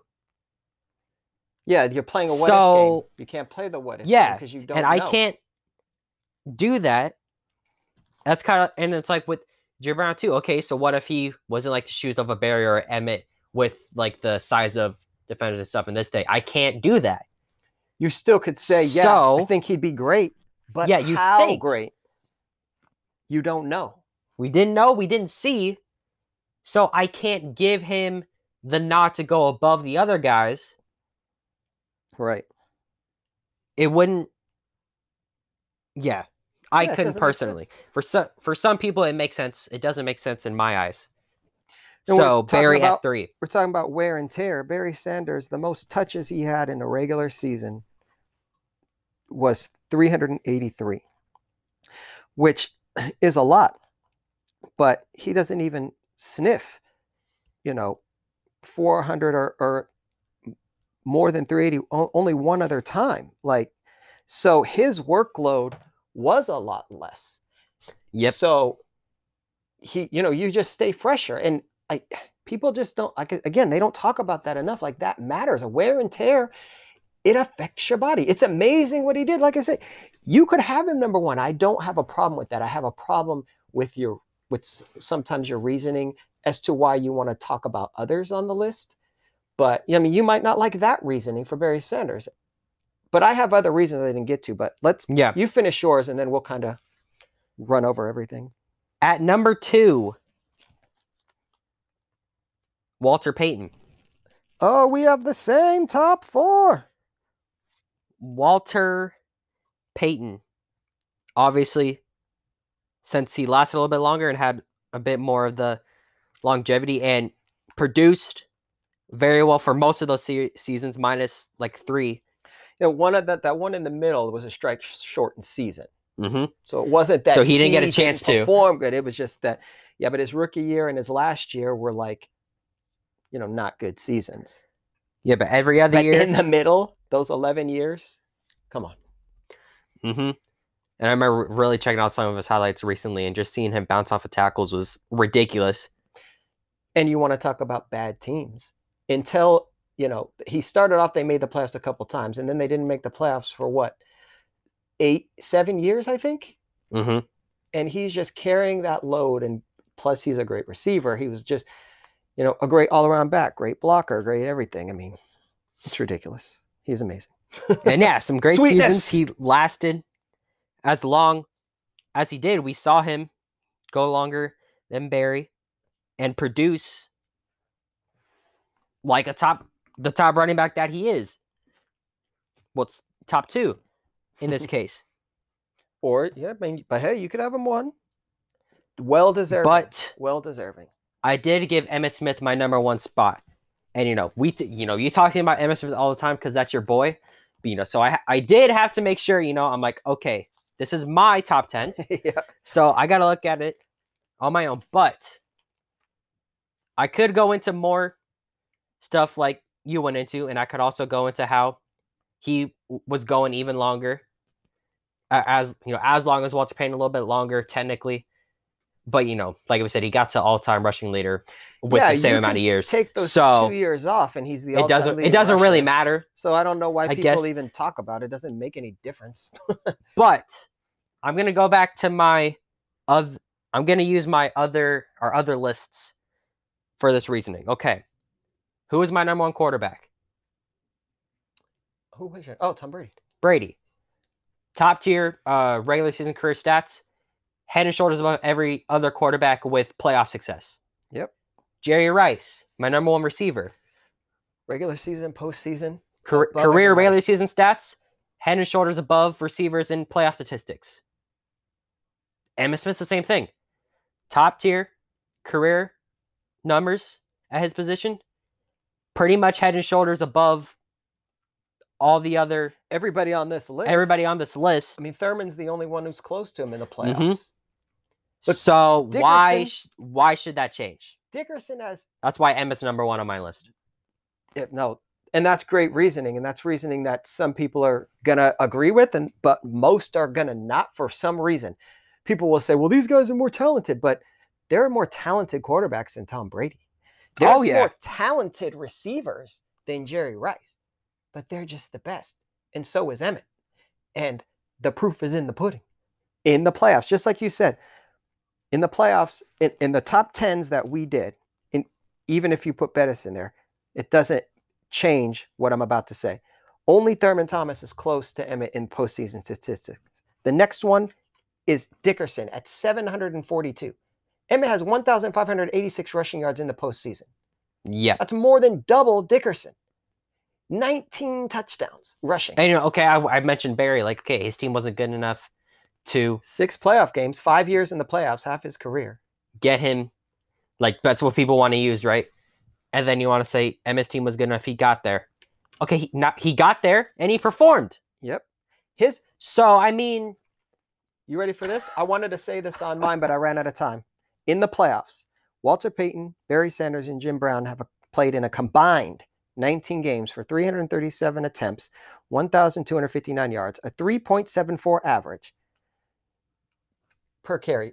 These are guys that Jim Brown and Barry Sanders average over 5 for their career, and Walter Payton's like 4.3. Mm-hmm. Combined, they average 3.74 for 4 touchdowns.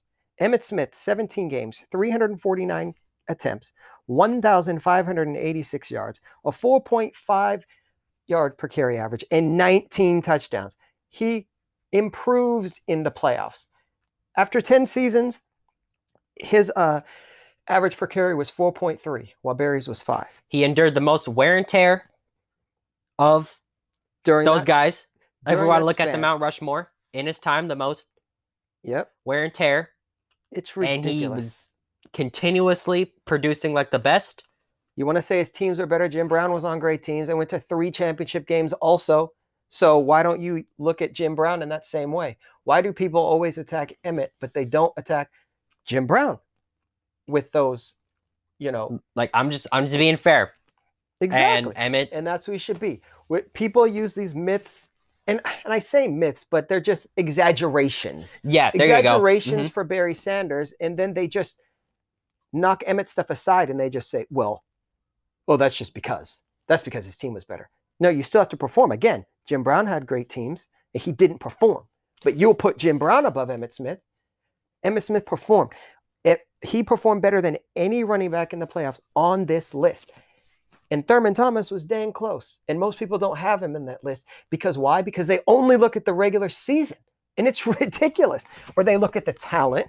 They want to just say talent, which, yeah, talent's great. I love talent too. That, like I said, man, I love Earl Campbell. I love Gale Sayers.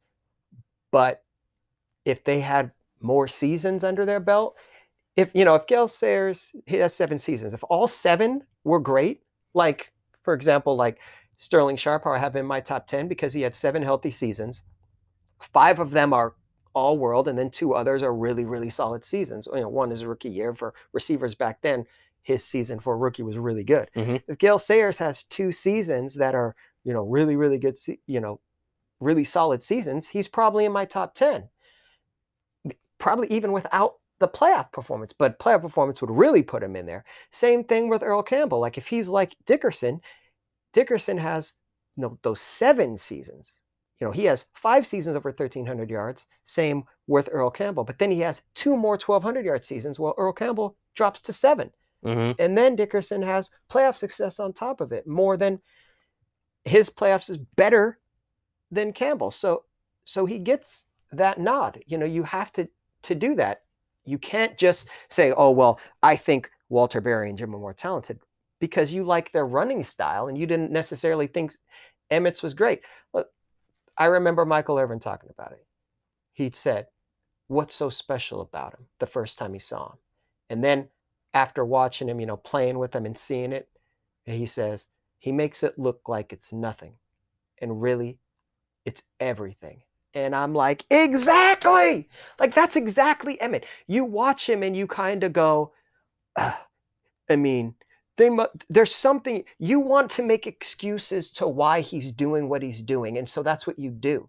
And you can't just admit that he's doing what he's doing because he's great. Yeah. He has great vision, great balance, great power. He might not have great speed, but his burst through the hole was exceptional.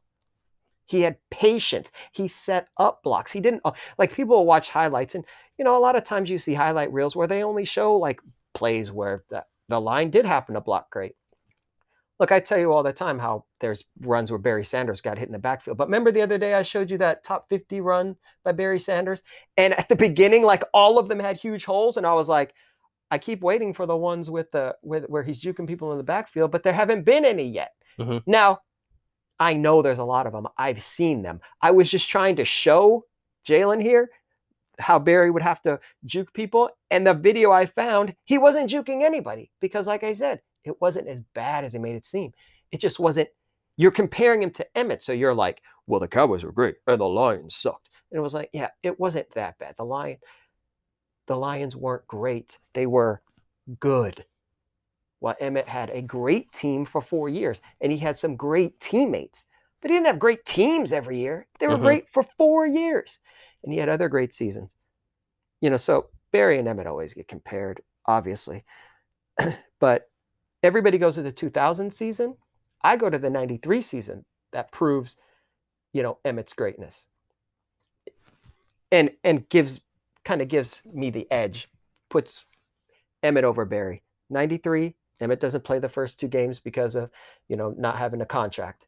Cowboys go 0-2. This was coming off the Super Bowl season. They're 0-2. Everybody says anyone can run through that line. How come nobody was running through that line? They didn't run the ball good. They looked awful. He comes back. He wins the MVP. He only had 1,484 yards rushing that season. I say only because people will say he only has 3 seasons over 1,500 yards rushing. That's some of the stupidness I hear people say. And I'm like, well, he led the NFL in rushing that year and he won the MVP. So who cares if he didn't have 1,500 yard rushing? Yeah. He didn't even score 10 touchdowns rushing that year. He had 9. He was the MVP because they looked completely like trash without him. And then they were the best team in the league when he got there. Then that's also the season he has his game against the Giants. Everybody knows that game. I don't have to, go into it. But you know what they forget? Well, so he separates his shoulder in that game. Do you think he was healthy in the playoffs? He had a separated shoulder. That doesn't heal in a week. Yeah. He played through the playoffs with a separated shoulder. He won the Super Bowl MVP. Barry Sanders missed 5 games. It was a great season. He had 1,100 yards in 11 games. But why does this season stand out? Those 5 games, the Lions went 3-2 without him because it happened at the end of the season and made it into the playoffs. Then he was healthy. He was rested. He has his only 100-yard playoff game. They lose, but they proved that they were better than everybody said. They got into the playoffs without him, while the Cowboys proved they weren't as great without Emmett. Yeah. So that should have proved that you don't have to make these excuses. You either like Emmett or you like Barry. To me, it's Emmett, greatest of all time. To you? I put Emmett at number 1. All right. Emmett Smith, greatest running back of all time. Put a stamp on it. Drop the mic again. And we're back. Just like that. And I went to Switching gears. some wrestling updates. You got Backlash coming up, and they added a Braun Strowman into the WWE title match. Oh boy. Okay. That's gonna be. I don't know what to expect in that match. I'm getting scared again. I don't know. I don't know what's gonna happen, but I don't really like where it's going. They're keeping us on our toes. Not in a good way. And then, of course, on SmackDown, you had the Universal Championship match with Roman and Daniel. And, kind of like everyone expected, Roman came out on top. Although it was a fantastic match. Like, you should check it out, too. It was really good.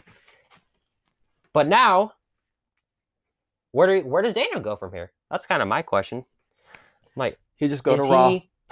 He goes over to Raw, like, okay, that makes sense. Okay. But it's like, I've seen to NXT, possibly. Is his contract about to expire? Was that his last match in general? So I would hate to see, like, he says he's done with WWE and then he goes somewhere else. Not that again, like we talked about this before, like I don't think he's been wronged by WWE or anything like that. He's talked about wanting to, retire sooner than people thought. And so when you say things like that and then maybe then you don't get used the way that you think you should be used, I'm like, isn't that kind of your fault for saying that you weren't going to be around? Mm-hmm. So I don't know. I kind of just want to see him stay in WWE. Not that I'd have any problem with him going anywhere else. I just think that then people would be like, that's because they weren't using him right. I'm like, I don't know. I think they view Daniel Bryan overall after the initial not using him good at first. He's been amazing. And everything's been great. So we'll see what happens. It's a weird situation. We just won't know until, he says pretty much. Yeah. And then some interesting stuff going on over in AEW. They're having their first. It's War Games. That's what it is, but they have it under a different name. But they're having their first War Games match on Dynamite this upcoming Wednesday with Inner Circle and the New Group, The Pinnacle, which should be interesting to watch. I did have a question. Did the original War Games, did it used to have a roof? Yeah. Okay. It was, and it wasn't even very high. Yeah. Like, I remember thinking, I mean, they could literally just reach up and grab it. Like it's monkey bars? Yeah. I did see, they had they made a graphic for it. And in the background with the group, there's the rings in the cage. And it had a roof on it. Yeah. So I was like, oh, okay, that's something. NXT didn't do that. No. So they added that back. So that's. Yeah, that is pretty cool, actually, because you just get that feel, that original. I thought of it in my head, it made it a little grittier. Yeah, right? And so that's perfect for AEW because it's a little grittier. Yeah. So, yeah, I like that. I saw it, I'm like, wait, didn't it used to be like that originally? Mm-hmm. And then we're seeing more use of the AEW New Japan like partnership type of thing. In not this Dynamite, the next Dynamite after the War Games match stuff, Moxley's going to defend his IWGP title on Dynamite against a New Japan superstar. And then now you bring in like all three of them at the next Impact pay-per-view.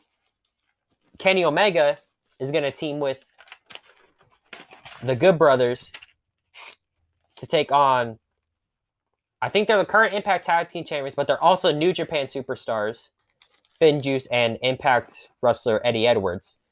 So they're really starting to use the stuff to their advantage, as you know, we're kind of getting back into normalcy slowly. Yeah, so it makes doing this stuff easier. Yeah, it's funny though. Like, so I've been hearing that there's some Impact people that don't really like what's going on, and at first I was just kind of like, but the more and more they keep doing it, I'm like, I can kind of see why they're mad. I see, because you came here to be a player on this show, and now you got other people from another company coming in, and yes, it's getting ratings, but you're like, you got to feel like some of those guys in WWE who don't get the time that everybody complains like, well, you should go somewhere else, they'll treat you better. But you're like, yeah, but now look what's happening over there. Like, if I go to Impact, they might not use me because they're using Kenny and they're using, the Young Bucks to come over here and take our pay-per-view spots. So though I do think overall it is cool, doesn't it in a way, isn't it in a way what WWE does to the talent that you want to see? You can make a case. Yeah, so it's like, it's weird. It just shows you that sometimes as wrestling fans, the things we complain about, like you should probably pump the brakes a little bit, because there's reasons and there's things to it, and there's more to it than what we just see on the surface. And I also didn't even realize this didn't happen yet when on last episode, but Kenny Omega won the Impact World title. I totally forgot. It didn't even happen yet last week when we were. Yeah, it happened right after, right? Yeah. Yep. So Kenny Omega adding more belts to his collection. It's funny though, like, I mean, unfortunately, I heard the match. I think it's cool, but I'm not a big fan of Swan. Like, I don't. Yeah. I feel someone, not trying to be mean, but I just feel nothing when he comes out, when he does anything. I don't care. Someone, kind of like with their take, saying how they just didn't think he was able to hang with Omega in the ring. And I saw, like, they tried to do, like, a few, like, spots from the top rope, but they, like, botched them. Really? Mm-hmm. Yeah. I'm like, oh, that's not good. I still saw some cool highlights for the match. I'm like, oh, that kind of sucks. That kind of puts a damper in it a little bit. Okay. Got it. I mean, that's disappointing. Yeah. But whatever. So you have, like, on NXT, Raquel Gonzalez pretty much set to be most likely defending against Mercedes Martinez in her first defense. But they're really, I don't know if she's a heel or a face. Who, Mercedes or Raquel? Raquel. They're doing it so weird. Like, she wins the belt, and like, she does the one thing where she's like cutting a promo. She gets interrupted by Frankie Monet, or Jackie Monet, whatever you want to call Jackie Monet. So Frankie kind of comes off with her character as like such a heel. So like, okay, that would make Raquel the face in this situation. And then they did the stuff with Rhea and Bianca on NXT when they brought them out to have that like feel good moment. And you're like, their face. Well, no, Bianca's the only face of the three, though. Well, I don't know, because I think on Raw, when Rhea came out, they had the Thunderdome crowd cheering for Rhea. Yeah, but so I mean, just because when she debuted on Raw, she was a heel.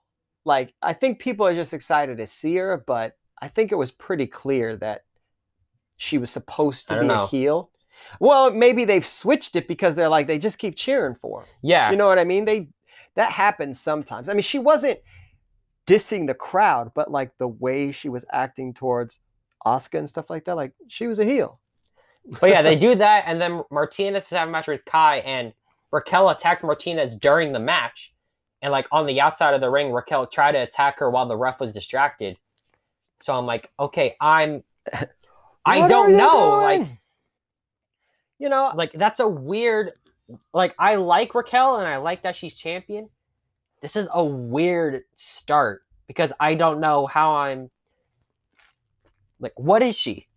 Yeah. What are you? What are you?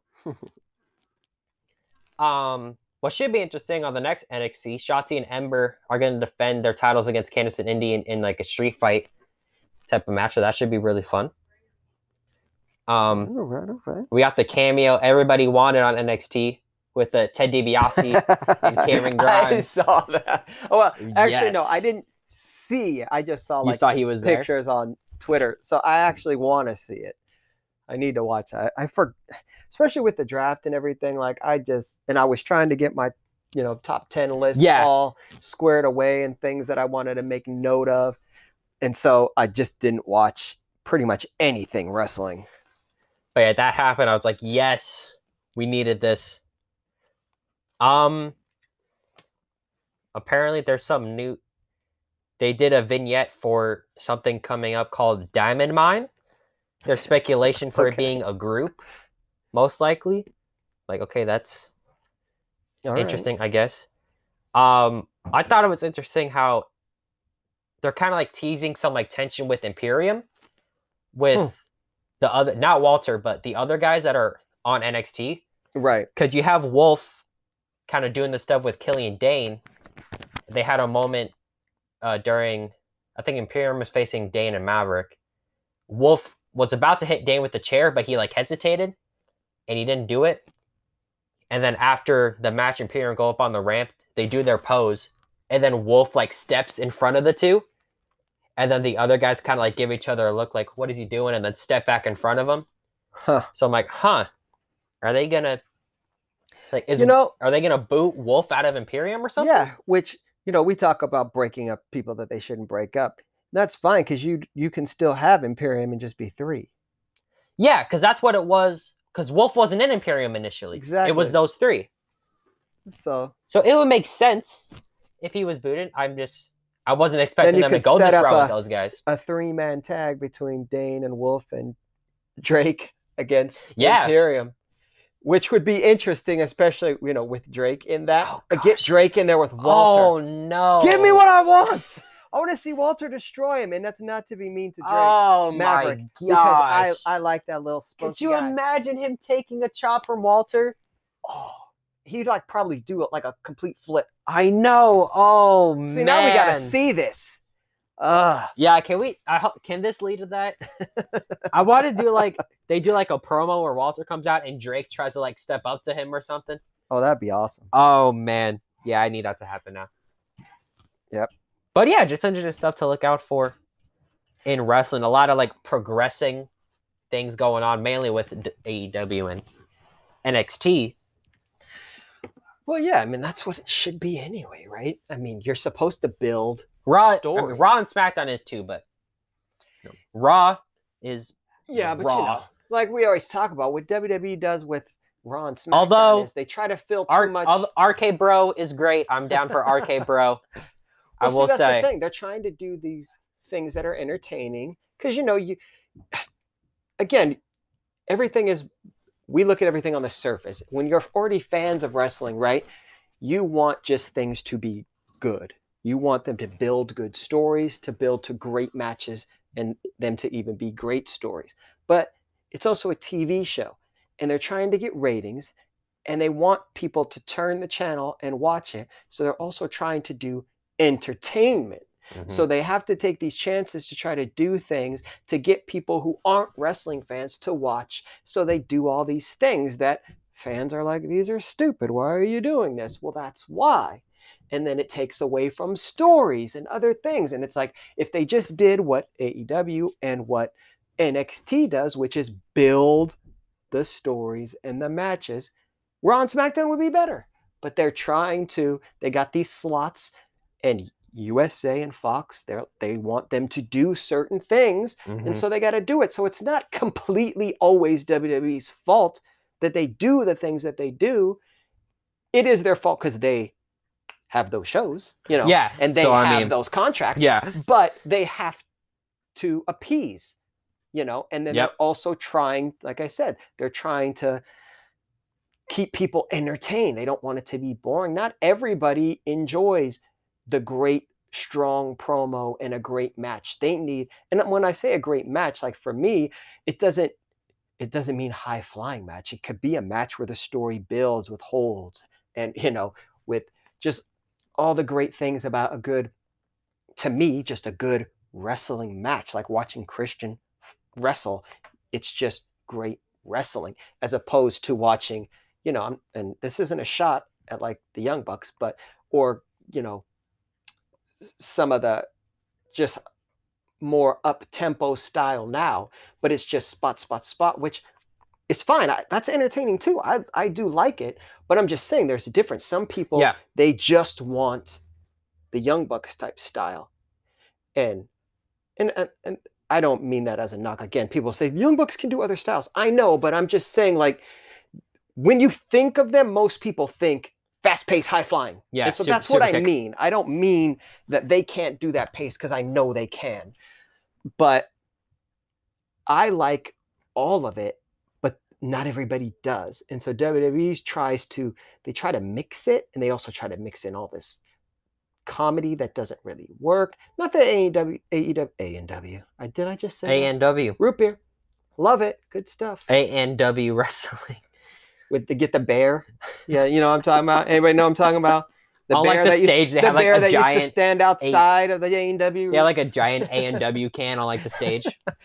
I mean, why hasn't that been a cross promotion? Come on. How come That's they a haven't missed sponsored, like, a opportunity. wrestling event to get that there? A little bit of the root beer bubbly. Anyway. Anyways, What did you just say? you heard me.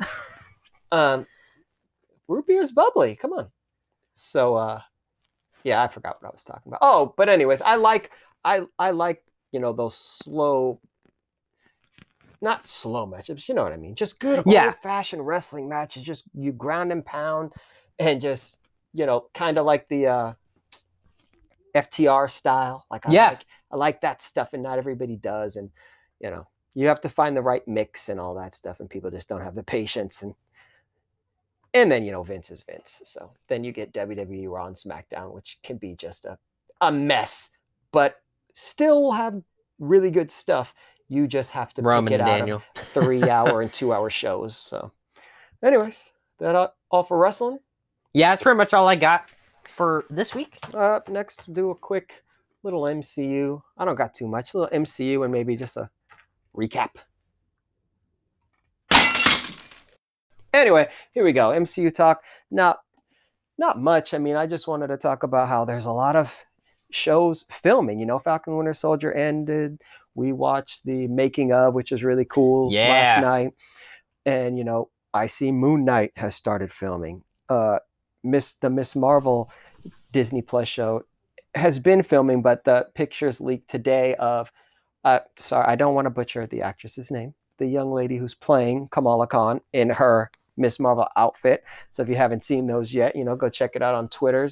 Looks awesome. Yes, it does. Comic book accurate, and you're just like, oh, yep, she's Kamala Khan. Yeah, that's her. It's just awesome. And we got what other? Oh, dang it! Thor: Love and Thunder is filming. Doctor Strange in the Multiverse of Madness is filming. So you got all these things. I mean, we are just it's so funny that we go from nothing going on and you're waiting a year and like there's nothing, and all you're doing is the speculation, and you're talking about all the castings, and there's been more castings. And the only reason I'm not really mentioning it is because we're not in that time as before where we just needed to talk about everything because nothing was going on. And now, all this stuff is going on. Like, we've got these shows that we've already seen, and now all these things are filming now. Loki comes out, in just over a month. Yeah. And then you're going to get Black Widow. And, then these other shows are going to start dropping because, they're going to be wrapped filming in no time. I mean, Hawkeye's, if it's not wrapped, it's very close to being wrapped, and so, and then I believe even She-Hulk has started filming. If it hasn't started filming, it's about to be, like, within, a couple weeks. So it's just so exciting to be like, man, all this stuff is filming and we're getting it like in a year. Yes. Within the year, like almost all those shows I named are either going to be out or just about to be out. And that doesn't include, like I said, Black Widow hasn't come out yet. Eternals is coming out. Shang-Chi, that trailer. Oh yeah, the trailer dropped. I thought we talked about the trailer last week. But did it come out a week ago? I believe so. I thought we talked about it. If not, we watched the Shang-Chi trailer and it was awesome. It was cool. They're not calling what I heard is they're not calling the dad or whatever the Mandarin, or at least they're, because of what happened before, they used the name before, so they might not be calling him the Mandarin, but he is the Mandarin. Like, you know what I mean? Okay. Like, well, because they're just like in the movie, he's gonna go by something else. I think he just goes by his name.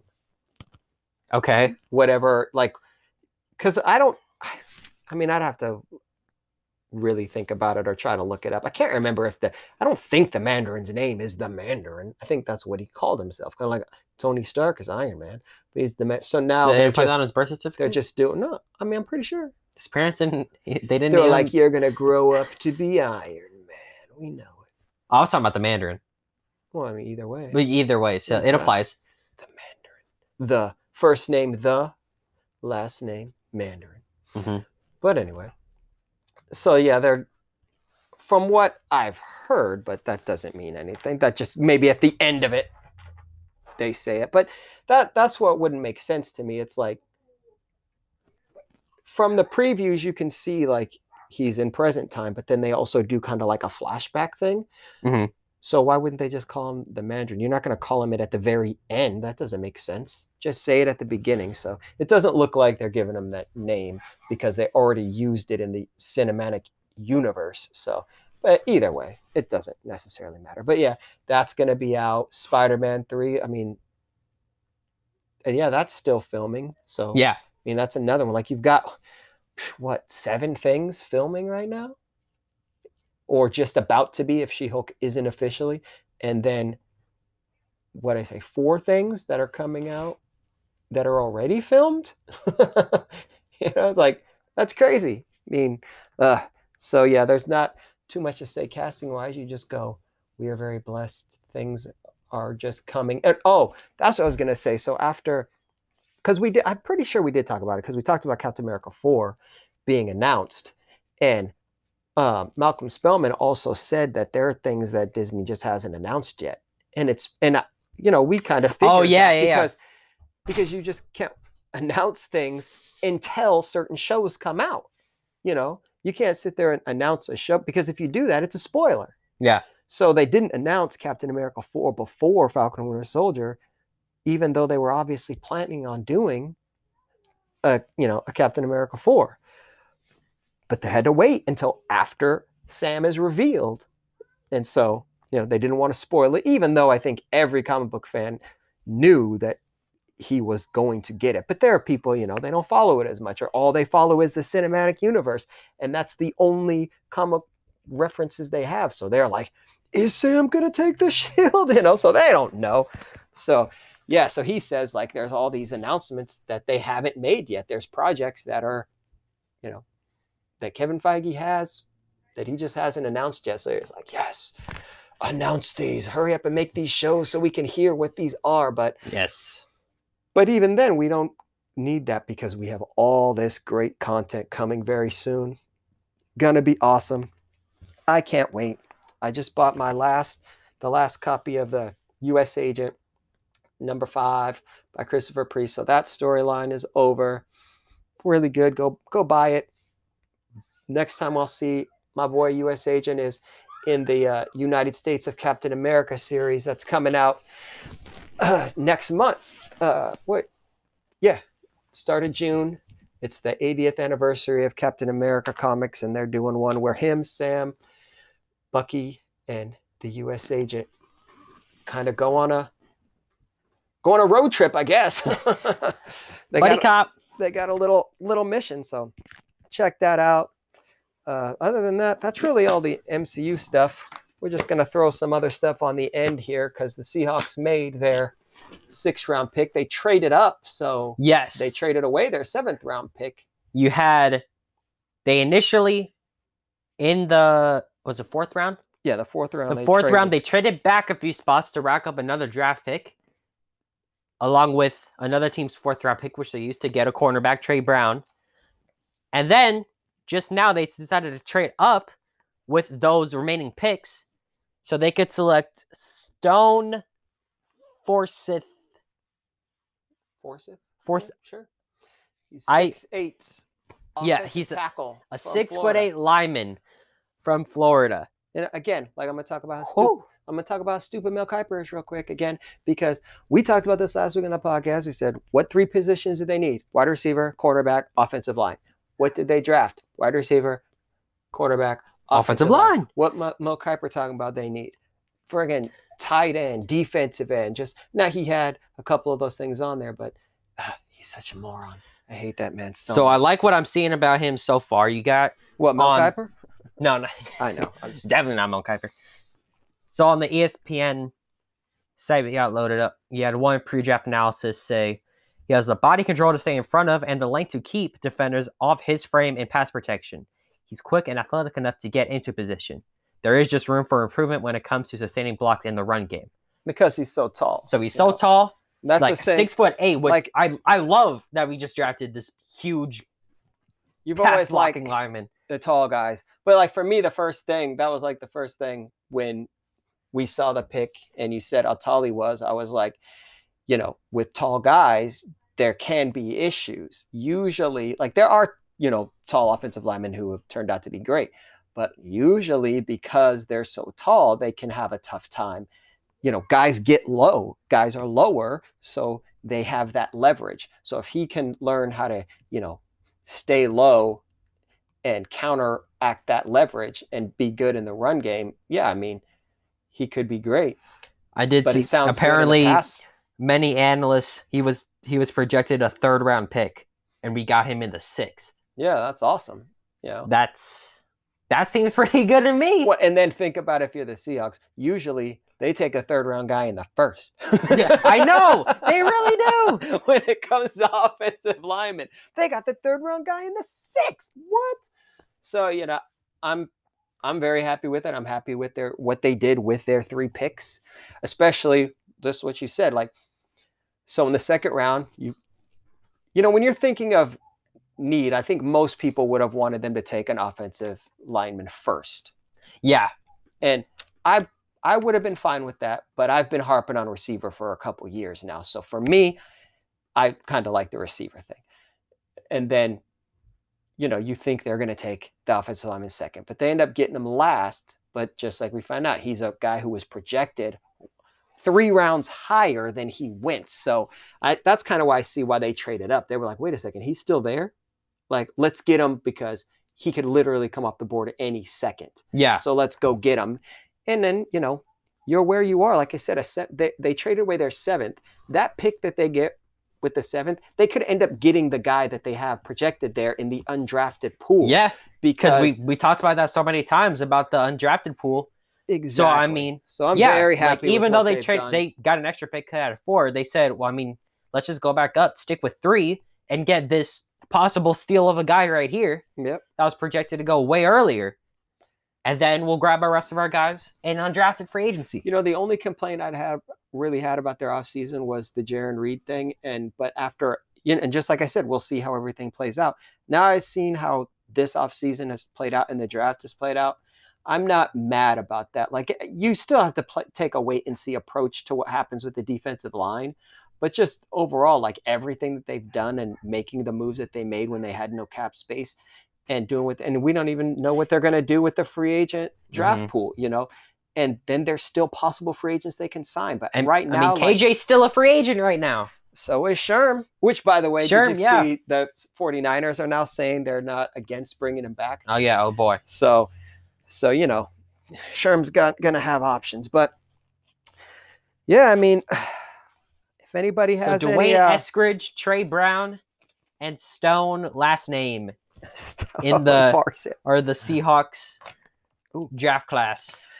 Yep, and I mean, I hope you guys liked our top 10s. I know I did. I know a lot of people are gonna, debate. I know a lot of people don't put Emmitt Smith high, and I want to kind of end on these notes too, because I think a lot of people just go with whatever's said. Like if you will Google it, you'll see people who don't really know anything about any of it. Like they just go by what other people say. They're like, well, all these people say this, and they don't put any research into it at all. They don't look at it. I lived during that time, I saw the end of Walter Payton's career. I didn't see the whole, but I saw a ton of highlights on top of the end. So I could make a pretty good judgment on, a Walter Payton. I watched almost any game ever in Barry Sanders and Emmitt Smith's career that was on TV, I watched. And, and the Cowboys I saw a lot because they were America's team. And when you're going to Super Bowls, you're on TV all the time. I mean, and then during the 90s, the Seahawks got blacked out a lot. Mm-hmm. And usually it was the Cowboys that they would show, especially if it was on Fox. If their game was going to be on Fox and it got blacked out, then, it was Cowboys game. But I mean, I saw them play so many times. They're amazing.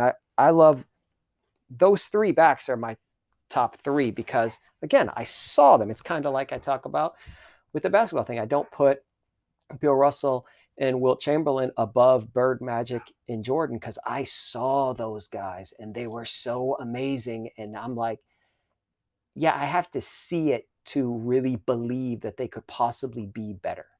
And since I can't, and you can say highlights, but I've watched all the highlights mm-hmm. and it didn't do it justice, So, but anyways, I implore people to really look it up themselves.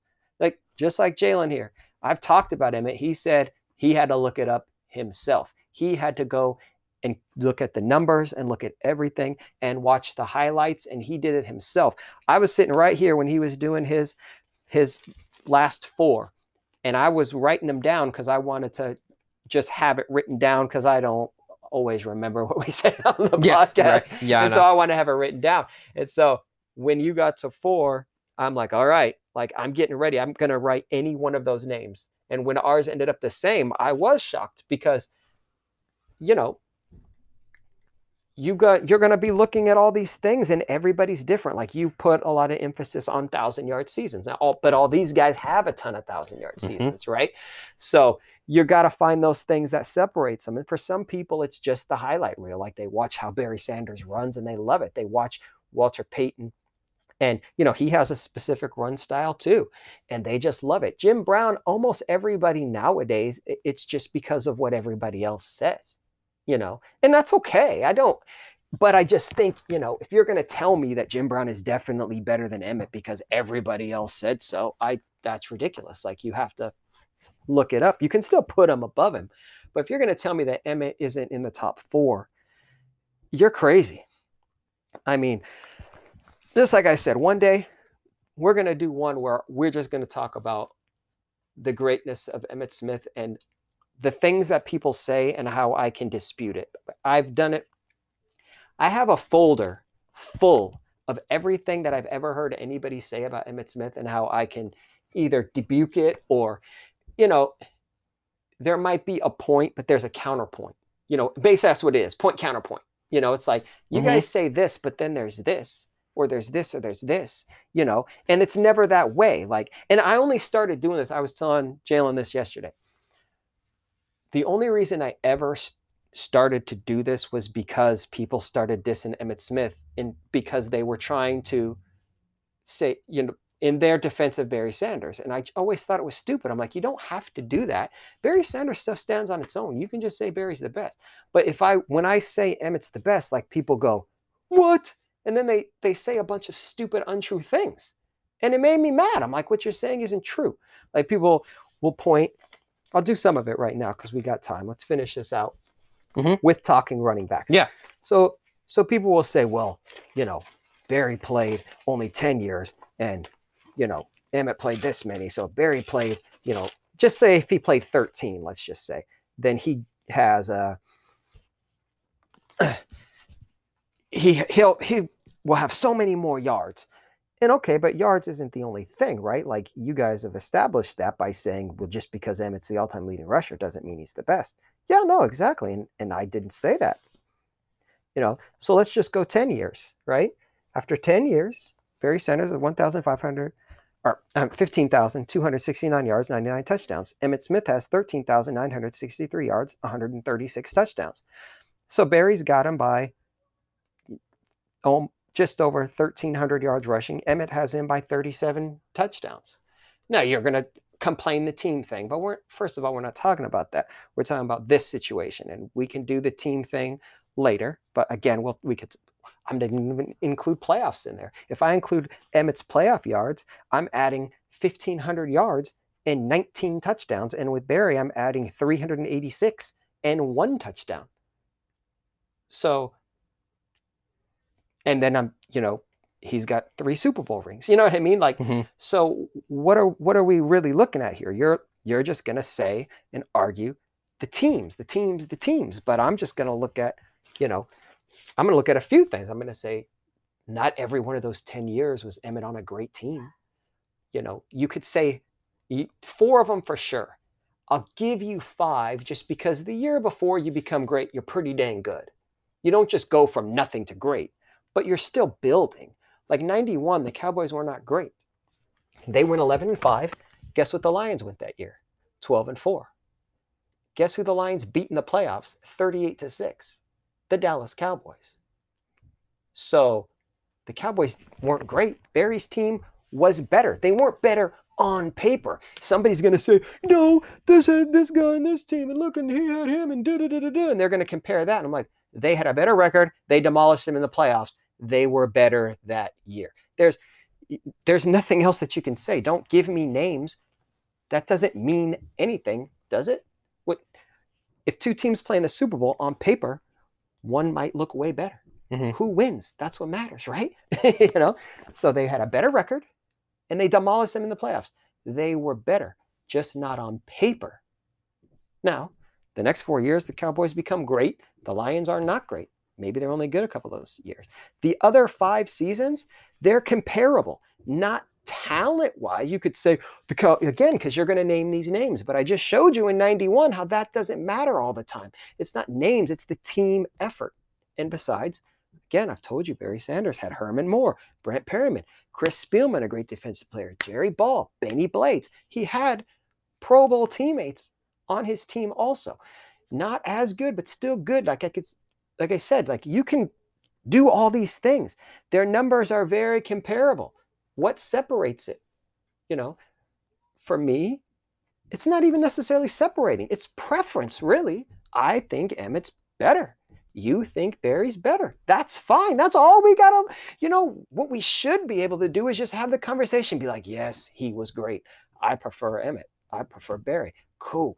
Let's just talk about how great they are. Let's not talk about why you guys want to diss Emmett. So then I'm going to mention that Barry Sanders has more negative runs, more large yards lost than anybody in history. But because what's that really matter? He still has 15,000 yards. So what's that really matter? What's it really matter that Emmitt Smith had a great offensive line for 4 years when we don't mention that about Eric Dickerson and Jim Brown? What's it really matter? It doesn't. It doesn't, everybody. They were amazing. Amazing. And if you have your top 4 different, that's totally fine. But I do believe that those should be your top 4 because when you look at it all, nobody has the resume of those 4 guys. No. Nobody. Nope. You can play, you have to play the what if game. Those 4 stand alone, put them whatever order you want. I wasn't meaning to diss any of those 4 guys and any of the things that I said. Because just like I just said a second ago, we should just be talking about how great they are. Let's just talk about that. But I have to say my reasonings because That's just the reason why I put them where I put them, and then I put Emmett where I put him, and I give you those reasonings because people, people want reasons. But why you say that? Why you say this? How can you say that? How can you say that? These are my reasons. I have way more reasons, but I would hope that people could just see the list and be like, yeah, no, that's a solid list. It's not my list. Cool. Let's have a discussion. But you know what? Hit me up on the Twitter at Jerumparump, Damon V. Or hit me up at Jalen HWA.